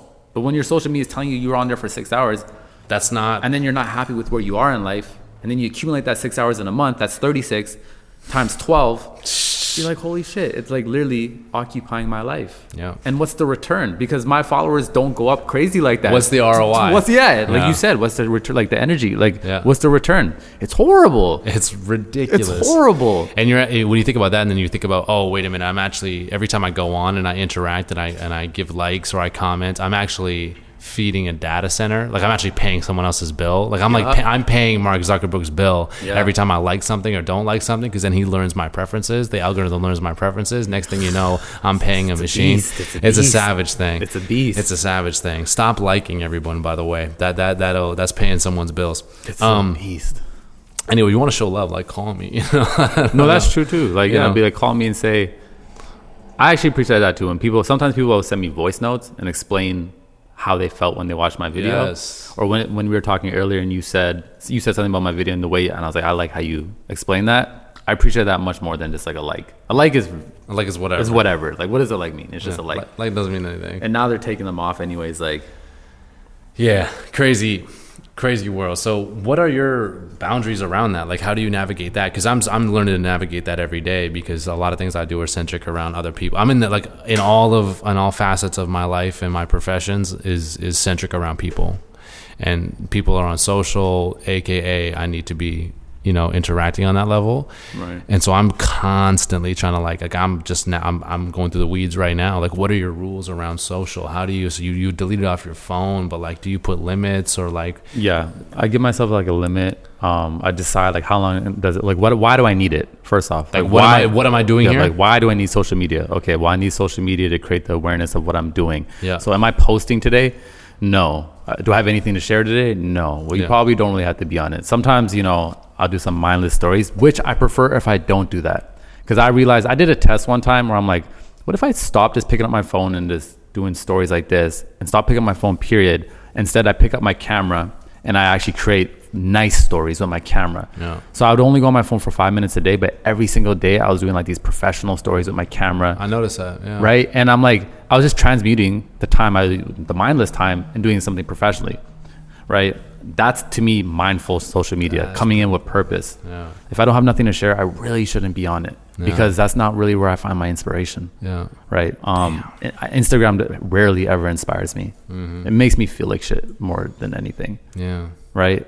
But you have to, social media, you have to be disciplined. Yeah, it's crazy. It's a crazy world, and it's only gonna get worse, man. I feel terrible for kids. It's hard because like kids are growing up with it, and it's like you want to take it away from them, but then you know you can't fully. Like regardless, they're gonna be a part of it. Yeah. That's why like my daughter has a friend. They have TikTok, so TikTok is like the kid. It's like Musical.ly, but it's like a social media app. It's huge, and they're on TikTok, and her parents don't want her having a TikTok account. Then they let her have a TikTok account, but they're like, it has to be private, right? But her page isn't private, but she's like, don't tell my parents it's not private, right? So she's lying to her parents already about it. My daughter, she has a TikTok account. I know she has a TikTok account. I follow her. She sends me videos that she makes. I actually encourage her to make videos because I want to be a part of it. I know this is going to be a part of her life. So if I can teach her at an early age how to be mindful of it, how to like, it's hard to tell somebody don't care about the like. You're going to care about the likes a little bit, but how to be, you know, be conscious about it. That's the route I'd rather go than try to like hide you from it, because it's going to be a part of your life regardless. Like this is 100% what it is what it is. That reminds me so much of when I was introduced to alcohol. Right. Like my parents were like, here, you want to try it? Oh, go ahead. Try it. Like my mom taught me how to roll a joint at like 12. She's Really? like, here. She's like, come here. Wow. Like, let me show you. This is what this is about. Do you like it? Do you not like it? At the time, I was like, no. Right. And you know, obviously, you know, it's a developed taste, but there was no restrictions, and it was all like, and as a parent, it's more like, I want to teach you how to use these tools in the right way rather than just not touch them at all. Yeah. You know, because that's going to lead you down a more destructive route in the long term. It's the same thing now with social. Like, okay, how do I use this in the right way? And I don't even think as adults we've established the right way yet. Like, the technology is so new. It's like, well, I don't know. Like, what is the right way to use this? I think you're onto something with what's my purpose. I always say like your screen health equals your mental wealth. So like as much as you're on your screen is like how you're going to be feeling your well-being. And I know everybody will agree. Like if you're on your phone all day, every day, you don't feel all that great, right? Especially if your life's not in the best place, because all you're doing is consuming everyone else's life being in the best place. You have to be disciplined. And to me, I literally, and I'm a disciplined individual. I find power in there. And I found out that social media is a whole nother beast that they've created. And no matter how much I work at it, if I come back to it, it can suck me in. Yep. Right. As time goes, I lose a little bit less interest. But regardless, if you're posting content, it feels good. The dopamine feels good. You want to see what people are saying. Another thing I do is I post something. I try to not look at I'll delete it off my phone. And for 24 hours, I won't look at the engagement. No, really? Yeah. Because if you sit there, you can sit there for like an hour or 2 hours. Oh, there's another one. There's another one. And then reply to the comment. Oh, there's a DM. Now go in the story. The worst is looking at who sees your story. That's just a cycle. That's a And like what you said, cycle. Mark, you're just paying Mark's bills. Mark's like, loving it. So me and like post something and remove that instant gratification. Because the most sustainable cycle for a creative is create, share, create. Mm-hmm. Right? That's like, especially in this day and age. Because what's the problem now? You put something out, it's old a couple days later. Yeah. Like you can put out something amazing, a week later it's old. Yeah. And you have to do it again. Yeah. And I realized the only way to do that is to create, post, get back to creation right away. Yeah. Don't sit there in the likes. So I wait 24 hours, go back, and just get everything at once, and it feels better. Oh, here's 200 likes. Here's like 10 comments. Let me reply all this. Get back off. Go back into creation. And it doesn't feel like crack. You know, like, you know, it is crack though. Like, that's, if you use it like crack, it does feel like crack. It's crack. Yeah, you know, straight. So yeah, man, it is what it is. Still trying to like navigate that, and it's not to say we don't like appreciate people on social, and it does amazing things. But I've had friends tell me like, "Yo, you don't mess with me, do you?" I'm like, "Why? You don't watch my stories?" I'm like, "Bro, I'm like, I call you. I'm there for you. When you need me, I'm like pick you up at that. Like, whatever you need. Anything you need, like you come to me with like you're bro. I'm like, I've got you. But like I can't sit up. No, I'm taking care of my screen health right now, bro. Dude, literally, I don't understand that at all. There was a time in my life, like 2 years ago, where I was like, I'm in a bad space. I need to audit what the inputs in my life is. I need to audit my environment. So I like went through and I'm like, I'm gonna only follow 50 people. I'm gonna follow 50 people, and these people are gonna be icons, thought leaders, people that give real value every time I see something pop up. It's going to diminish my feed incredibly, but what I do see is going to be amazing because I trust these people as sources of information, of love. And I was like, okay, that's the way to go. Dude, my text messages just... It's crazy when people know you unfollow them right away. Nothing. Too. Yeah. They got the maps and shit. I know. Is that what it is? Like, it's apps or whatever. I was always curious. I'm like, how did you know I just unfollowed you? There's like weird apps and all that type of stuff. See, that's a toxic place to be. That's a toxic place to be. App to be like, someone unfollow me, like that's on your priority list. But you shouldn't have social media at all. Yeah. But then people get it really messed up because it's like, oh no, like Josh doesn't fuck with me, man. Like there's no way Josh fucks with me. He doesn't even follow me. If he doesn't even follow me, he doesn't fuck with me. Best friends. I've had a best friend say that to me, like, you don't watch my stories. And I'm like, in the last month, I've showed up for you like 45 times while you've been going through some of the hardest things in your life. Yeah. I've been there by your side. Yeah. But you say I don't message you because I don't watch your stories. That's ridiculous. That's ridiculous. Yeah. Anyways, I wanna wrap a little bit in a little bit here, but I gotta ask you though, because you talk a lot about switching gears here a little bit. You talk a lot about your views, your spirituality, your way of thinking, the environment you create, and your thought pattern, right? And there's a lot of parallels there, and it fits into, there's similar themes, and a lot of that is around like a Rastafarian culture. A lot of that is around like a very creative culture. And people could box you in. Meaning when I say that is you have now created an archetype for yourself. And now sitting down talking to you, it's very apparent to me that you are many different people within this one person. Is it important to you to communicate that externally? Communicate that of like, because me personally, I hate when people put me in a box, like because I only post, I'll post a couple photos and mostly the podcast because I'm excited about every podcast because I love it. And like, oh, he's the podcast guy. Well, like in reality, the podcast is probably like 1% of my life. Mm-hmm. And so I try to do everything like to break that archetype. Now it's like Heinz is just a creative, or Heinz is he's just a filmmaker. He's just a videographer. Does that bother you at all? Like, do you try to break that? Because I know now sitting down talking with you, you're many different people, but does that bother you? Yeah, I wouldn't. If I said it didn't, I'd be lying. Like, I would always get mad when people call me a videographer. I was like, how are you gonna call me a videographer? Like, I do so many things. Like, I express myself in so many different ways. What are you talking about? Yeah. I don't like the labels because, like, even when we said, I'm like, yo, I want to do home decor, like. And I laughed a little bit. Yeah, you laugh because you're like, what? Where does that come from? But I'm like dead serious, right? Which is fucking awesome, right? I also have an idea. I wanted to, before the home decor, I want to do a visual audio, like I want to do my own TED talk, but tour it, but like a visual audio experience. Basically, like the energy I give in my videos, but like on stage. My biggest fear growing up was always public speaking. Biggest fear, but like I'm like, oh, that's what I'm supposed to do.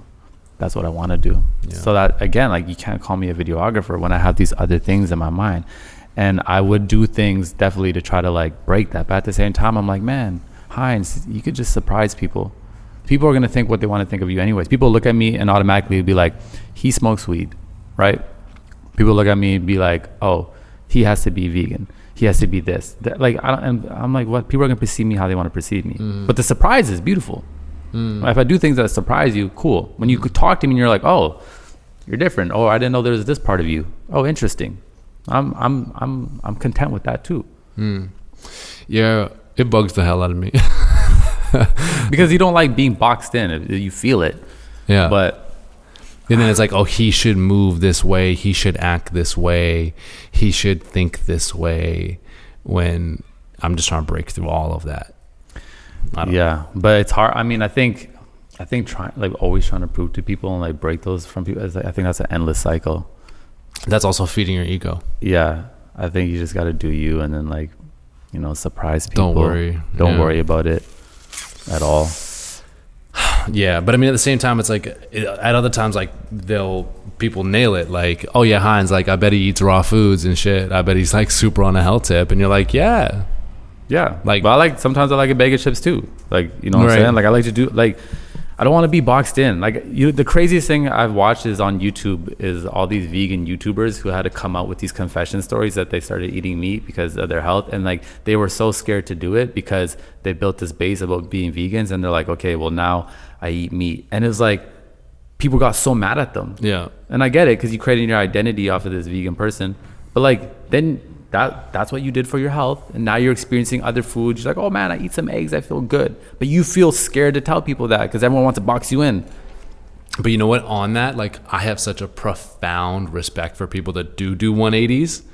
Like, there's some vegans, and there's even carnivores as well. Like, oh, I really went down this, I was really attached to this community. And then I did some research, and I realized that this is not good for for my metabolism or for my whatever it is. Like, I'm not built the right way for this, and I just attached myself to that, and I realized that, and now I'm going down this way. That's powerful. That's amazing. That's amazing. Right. That's amazing. You don't have to think one way. Like, you don't know, at no point, like, do you have to think one way.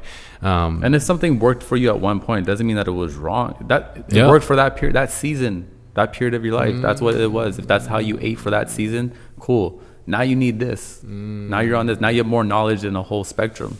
Right? Yeah, I was looking into that, like, just on the season thing of like going through, because I'm traditionally, so where people are from has so much to do with, you know, their bioavailability of different foods and what they have developed to, you know, how they can get nutrition out of different foods and what foods work for different people. If you're around the equator, you're used to more grains and more fruits, etc. If you're from a northern, you're usually used to more meat, etc., more fat heavy. Yep. So like, my family is Northern European, and so, you know, traditionally we'll have a ton of meat in the wintertime. Meat and what's it called when you can foods, fermented foods, in the wintertime, and then in the summertime a lot of grains and things of that nature, because the crops are coming in, right? So I'm just recently this year kind of like testing a little bit of like trying to like, okay, well, what do I feel like if I eat more meat intensive in the wintertime, and then in the summertime transition more fresh, more grains, etc. And to be honest with you, like, I feel great, and like, I'm not trying to like I don't know, like, I'm just making this stuff up as I go. Well, and everyone's body is completely different though. 100%. Like, what works for you is not going to work for me, and vice versa. That's why I don't like health, like, too much topics of people are telling you like, this is bad for you, because I'm like, how do you know?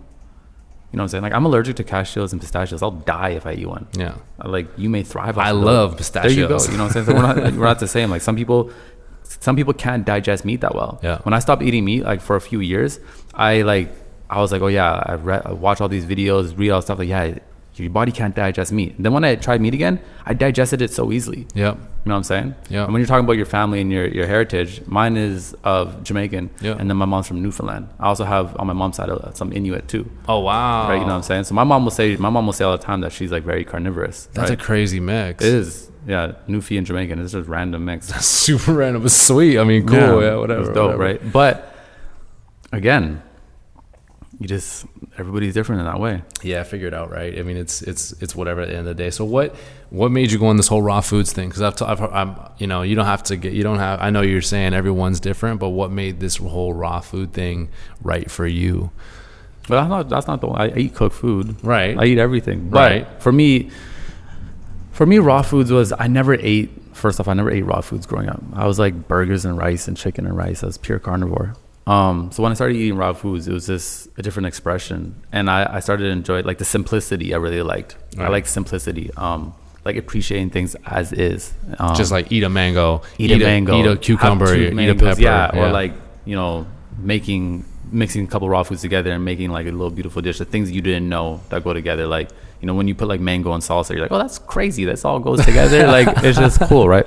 But then there's a lot of energy as well. But then there's people who will like go into that ideology and be like, I can only eat raw foods and everything else will like kill me. And if I eat a potato, I seen this girl on Twitter. She was like, God, because she's a part of the raw food community, and she's like, guys, I ate a potato and like it didn't kill me. And everyone's like, oh my God, that's it. I'm like, man, like I don't want to think about food all day, every day, and that's what people do, right? Like, to me, that has to be on autopilot because I have so many things to do in my day. Your space needs to be right. And now, like health, I realize health and trends are just like, it's all marketing. It's just all business now. Yeah. You have keto, you have the vegans, you have all these things. And I'm like, I realize the food is the last thing I want to think about.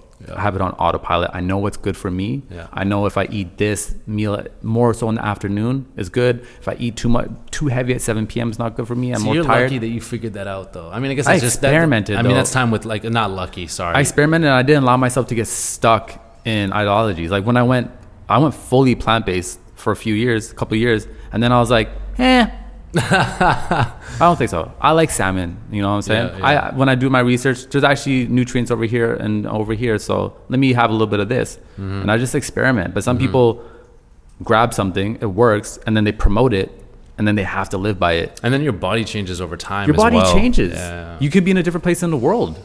Yeah, you know what I'm saying? Your body's reacting different. It's different foods, different season. Like, yeah, I wish I was at your spot where, I mean, I just don't have the time on this earth and the experience. I'm constantly experimenting as well, but it's like, oh man, I want to have food on autopilot. I want to just be like, oh no, this is what worked for me. I'm good, so I can just like not think about it. It just takes too much energy. It really does, man. It really, really does. But I mean, food is also amazing, and becoming more mindful of food as well. Like actually, like, you know, chopping into a carrot and like actually hearing like the crunch of a carrot or something like that is crazy. I also like not eating. That's something I do. Like, I practice quite a bit. Oh yeah, fasting. So like extended, temporary. Like, what do you think? What's up? I don't even know. I guess it's fasting, but I don't talk about it with people because I don't like to promote it too much. But I like to check why I'm eating.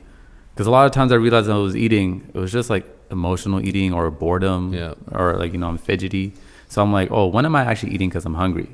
And some days I'll be very hungry. So maybe I had like 4 or 3 meals a day. Friday and Saturday, I didn't eat. Wow. Right? I just had like juice. I had some coconut water. And then Saturday, I didn't even eat. I was not hungry. I'll just test myself like that.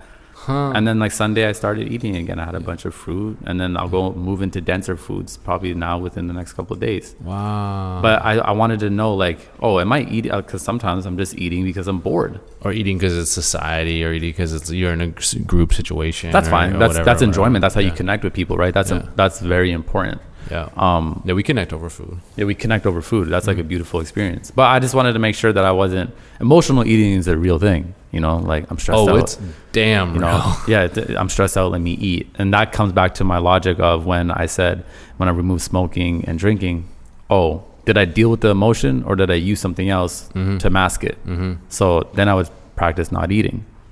Yeah, it's like dealing with the effect rather than dealing with the cause. Right. Right. I mean, essentially, like there's always something deeper rooted there. I'm just a nerd for discipline, so I'm always trying to test myself. But do you ever question yourself in that? Because I am too, and I'm like, oh I shit, have to practice letting go. Yeah, see, I'm not there yet. Sometimes I practice letting go. Sometimes I for a while, like I started to become known as like the health guy. So people would be like around me and always say, "Oh, I feel bad eating like this around you," and that bugged me too. I'm like, "Yo, be human, right?" Yeah. But I also had a power of letting go too, because I got attached to. I believe food has like a vibration, and food is a tool that you can use. But at the same time, I've practiced just like not caring and just eating whatever I wanted. How was that experience for you? It's fun, but like I'm not going to sustain myself like that, right? Like I do believe, you know, you consume too much sugars and it messes your mind and just like your overall nervous system. But you know, if I want to enjoy one day, I have that flexibility to be like, you know what, I'm doing this. Yeah. I was in Seattle a few weeks ago, and I just ate whatever I wanted. I had a good time because you know what, 90% of the time, 95% of the time, I'm super disciplined. Yeah. But I need to be able to let go, because if I don't want to be crutched to that. Yeah, I struggle with that. I hate that. Like I don't like because I believe in slippery slopes. and like obviously that's a real thing. It's a real thing. It's a real thing, but you also have to have that like kind of that faith in yourself of like no, like I know naturally I am this way, or I have built myself into this disciplined person, or I have developed these habits over time. I will come back to this and just like going. But I'm like, I'm just not secure enough to like let go. I did it a couple of weeks ago. Like I just totally let go one day, and then for like the next, and then I was just super disciplined. Crazy. Again, like super disciplined. So like now I know I can do that. I'm like, I'm good. Cool. Let me just go over here and live life. Yeah. Lit. Lit. Yo, man, you seem like you're in a very cool creative space and a cool, just, you have how do I put this? I was gonna say a well curated energy, but it's not even that. You just have a free energy about you, right? So I mean, you've built this over a long period of time. Actually, not even a long period of time, which is crazy. You're super young. I'm in the beginning. Where do you go from here? Like, what are you thinking about now? Like, what's the next problem you're going to tackle? What's the next, I mean, you seem like you've been through it all from, curing, or not curing, but dealing with social, or dealing with celibacy, or dealing with your relationship with food, your relationship with work, your relationship, with your daughter. You seem like you've been through a ton of things. Like, what's next? Where do you need to improve? I need to figure out how to fully invest in my own brand. Because I'm spread out right now. Like my creative energy is with other companies and brands, and like I know for me, if I could give myself 100%, like if I could go on like YouTube and like post 3 videos a week, I have so much confidence in myself that it's gonna work, and then I can get to where I want to do next. I can do my visual, audio, live perspective talk, and then I could do other things I want to do. Then I could do my home decor in 10 years, yes. Right? But I haven't been consistent yet. Because I do so many videos, right? Because I have to sustain myself. I have to live, right? It's my job. It's my career. But I need to figure out how to fully migrate what I do, like my perspective, like what you guys are doing here, podcasts and things like that, and make it what fully fuels me as well.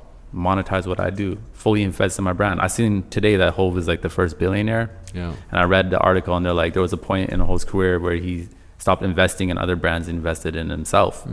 That's when he started ownership. That's kind of like on my horizon. I had a little issue with my landlord this morning, and he was like, well, then just move then. I was like, man, I'm just in a place where I want to be in like ownership. Yeah. I want to own what I do. I want to get to that space. So over the next couple of years, it's like, how do I have my own thing, right? I have In Hindsight, I have Powered by Job. This is me.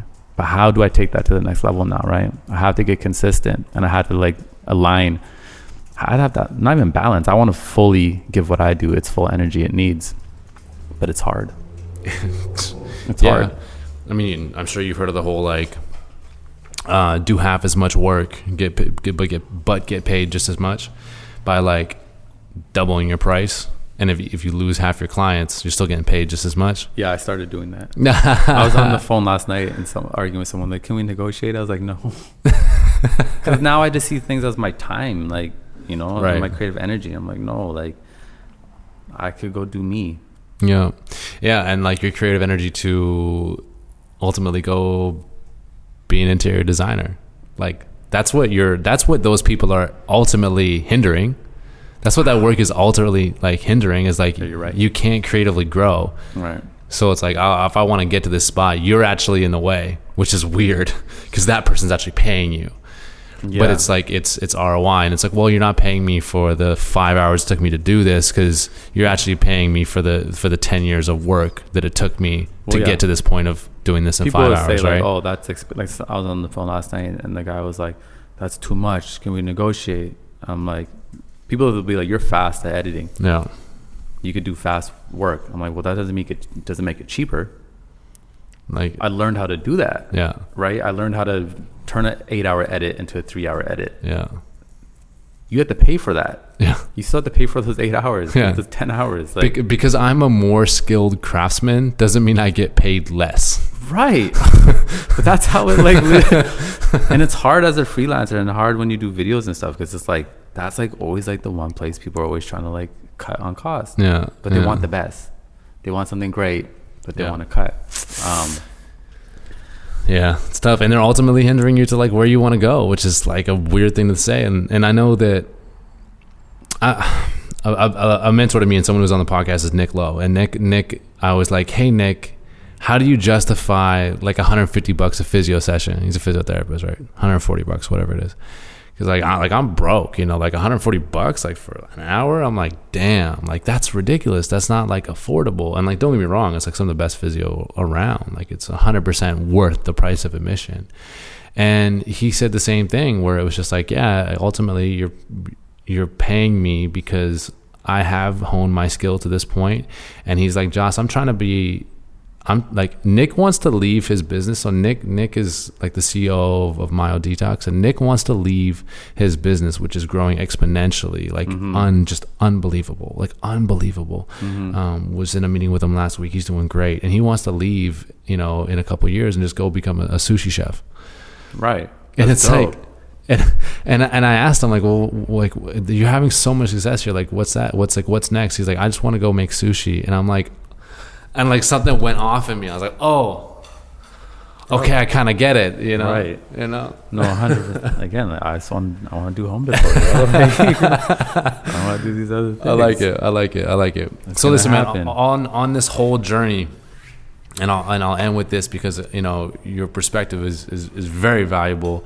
In hindsight, you know, pun intended, when you look back at your life this far, your experience on this planet, and how you have navigated the waters to get to where you're at. If you were to look back and say, you know, what was the most successful point in my life or successful decision in my life where, yeah, I could go left, I could go right, but I went this one direction and it paid off.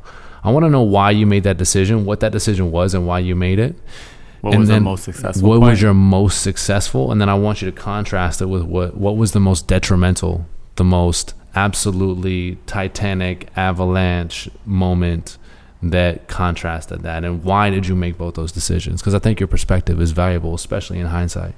Are we talking perspective like in career wise? Whatever. In your development as a human being. Well, again, I have to come back to like the most successful pivotal moment in my life was when I decided to take on celibacy. What? Yes. I thought you were gonna say like Sean or Tori or something like that. No, really, because that was the most beautiful gift I offered myself. It gave me the ability to come back to myself. That was the changing point in my life. That was like the pre-changing point, like Sean Kingston and Tory Lanez. How old were you at that point? When was that? 26. At 26, yeah. You became celibate for a couple of years. 3.5 years. Remember how I was talking about athletes and prime and shit? That's the time. No, I recognize. No, I recognize it too. I was like, yo, I'm in my prime. But that's powerful too. Like that was because it gave me the abilities. I looked at a lot of like celebrities and powerful men, and I'm like, the one thing that seems to take everybody down is women. Like, look at Kevin Hart. I'm sorry, I love Kevin Hart. He's like, because that's somebody who's just he does so much. I'm always trying to figure out how do you do what you do. Yeah. But at the top of his game, doing so well, and then he got caught up in such a silly situation while his wife was pregnant.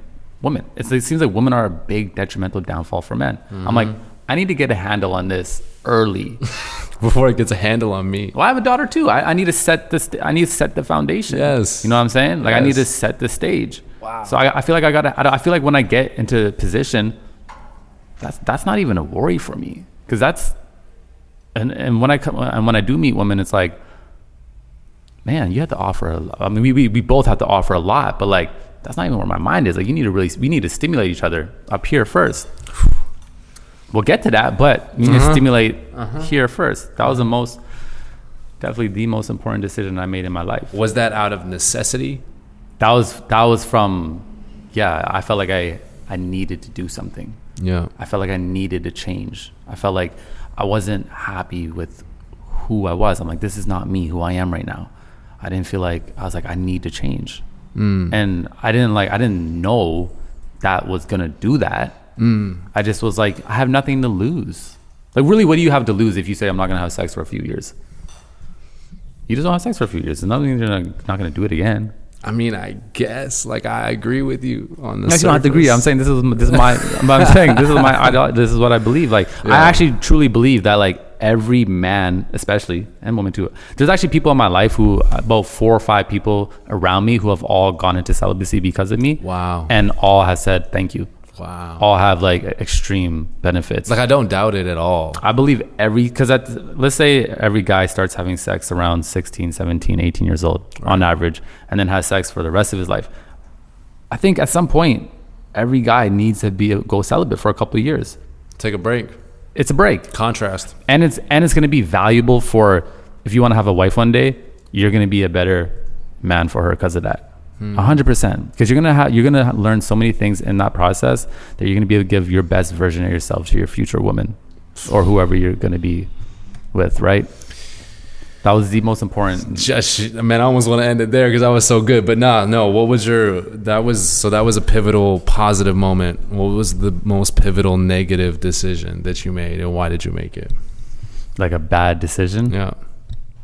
The worst bad decision was, I don't know. It would just have to be getting involved in a toxic relationship. Really? Yeah. Like women, again. Yeah, women. That was like the one thing, like, just being with someone you don't even truly love, but you just kind of kicking time, wasting time. So why were you there then? What made you do that? Just kicking time, wasting time.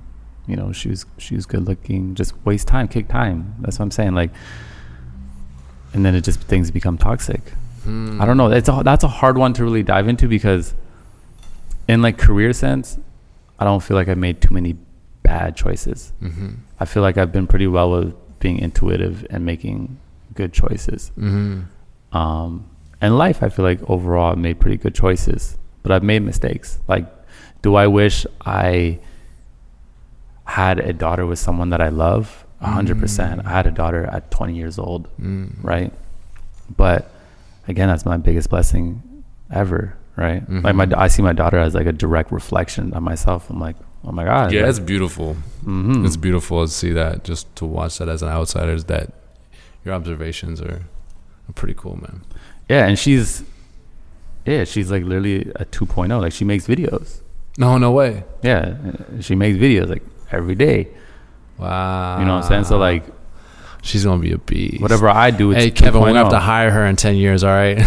Whatever I do is 2.0. Like, we're gonna give her start. Okay, we're gonna do everything we can. She's already started. We already have videos in the bank. Like, we're good. It's already about to come out. Okay, you'll listen. Hit us with that hourly rate. She's gonna come on the podcast. Okay. She's gonna come on the podcast. Can you connect me? Yeah. Okay. Bet. The dadager over here.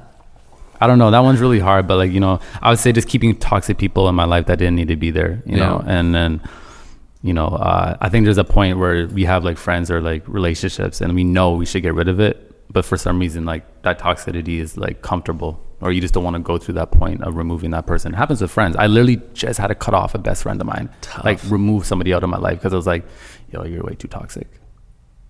You know what I'm saying? And that's hard. And I felt bad. I still feel bad. I'm like, man, I've known you a long time. But like, you gotta go.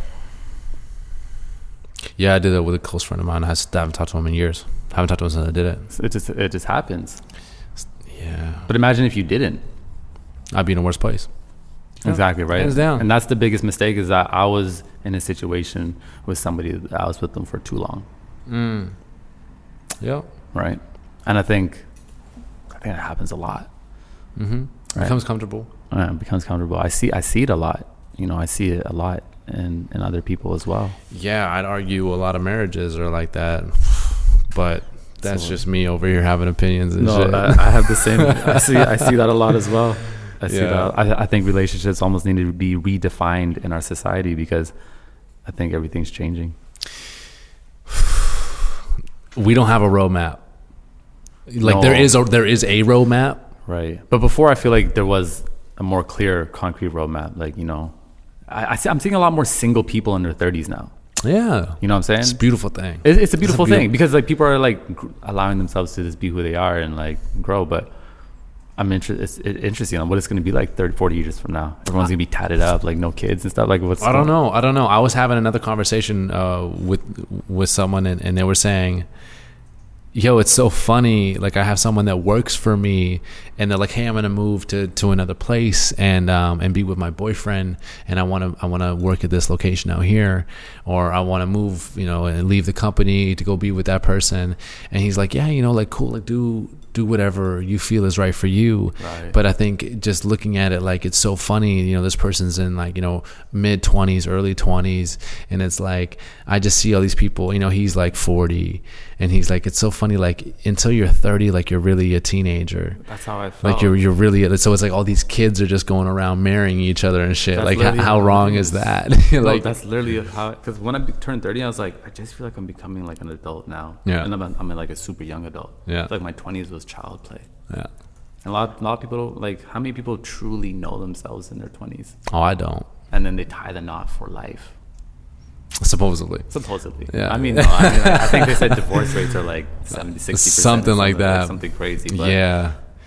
It was funny because I remember, like, for my generation, so like I'm 22, and so I'm born. Damn, you're young. That's crazy. Yeah. You seem a lot older. You're in tune, bro. I'm born in 96. Thank you. I'm born in 96, and so like my parents are split. Like I was a bastard child and all that type of stuff, and ugly, whatever. Oh, you call yourself the bastard child? I was one too. I just don't like using that terminology. It's cool. I mean, like, I don't know, whatever. Black sheep. I don't know. I don't care. I am who I am. And my generation was.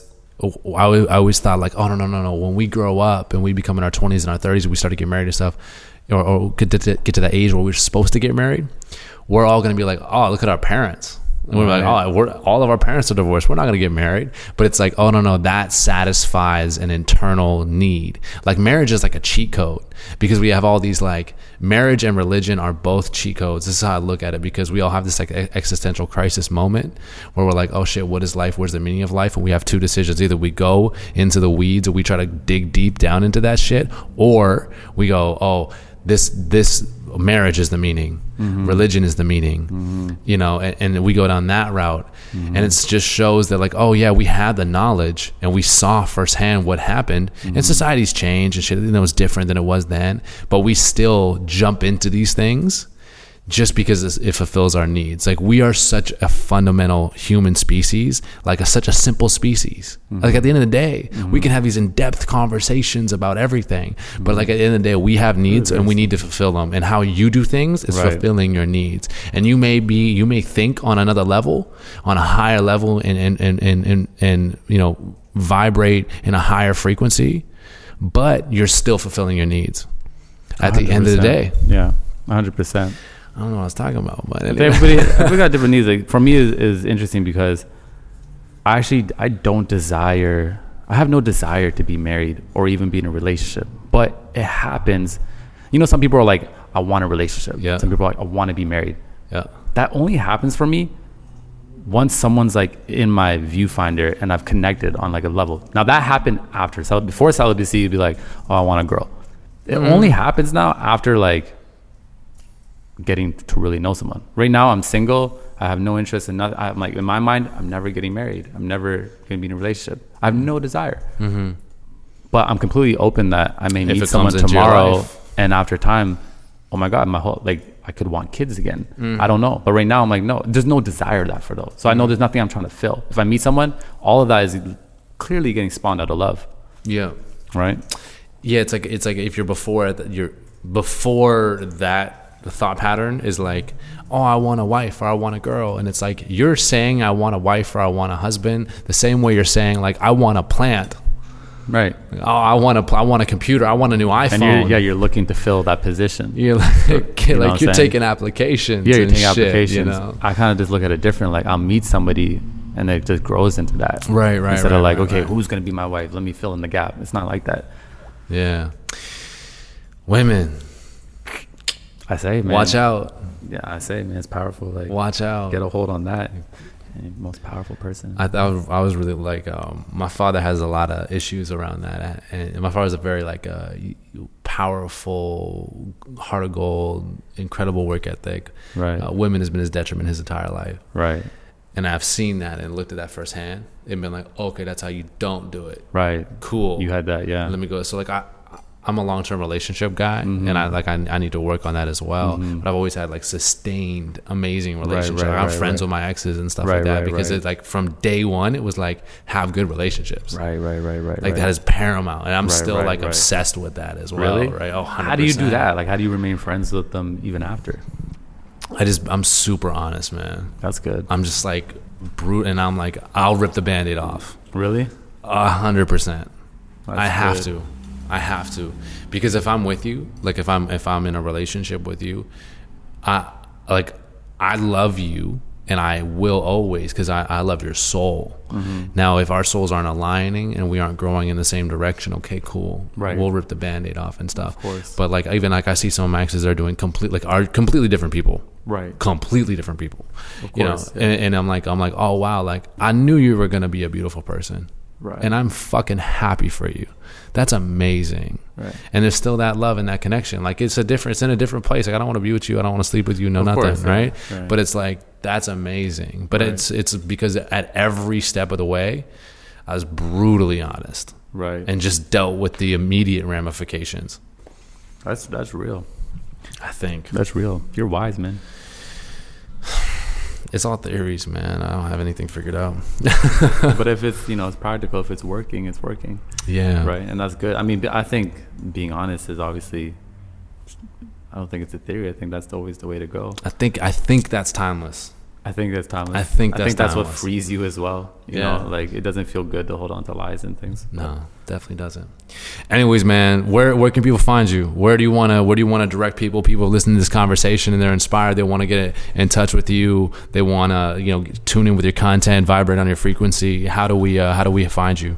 Yeah, so definitely I say my YouTube, Hindsight, HINDZ site, SIGHT, same as Instagram. But the YouTube is definitely where I put more attention. There will be content coming back on there very soon time.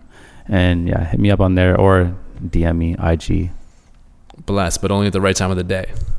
I'll still get, I may not respond right away, but I'll definitely, I respond to every single person that hits me up, because when people hit me up, I'll get like these long messages. Yeah. And I'm like, okay, I got to take the time to like respond. I can't just be like, I gotta respond. So you can't just prayer emoji that one. You gotta go back on that. No, but definitely, thank you, and that's where you can follow me. Cool, man. Well, Heinz, I really appreciate your time, and I think a lot of people got a lot out of this, and I enjoyed the conversation, man. I appreciate your energy. I appreciate what you're doing and where you're going, what you're creating, and the people that you're gonna change and the people that you're gonna inspire. So thank you for doing a service to your community. Ultimately, wow. Thank you for having me here. This is a great platform.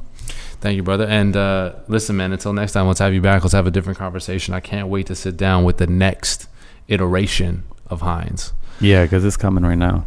I want to sit and listen. When you're an interior designer, come holler. Before that, come holler. I'll come holler at the beginning stages of it. All right, cheers, man. That's it. Thanks, guys, for listening. Appreciate you.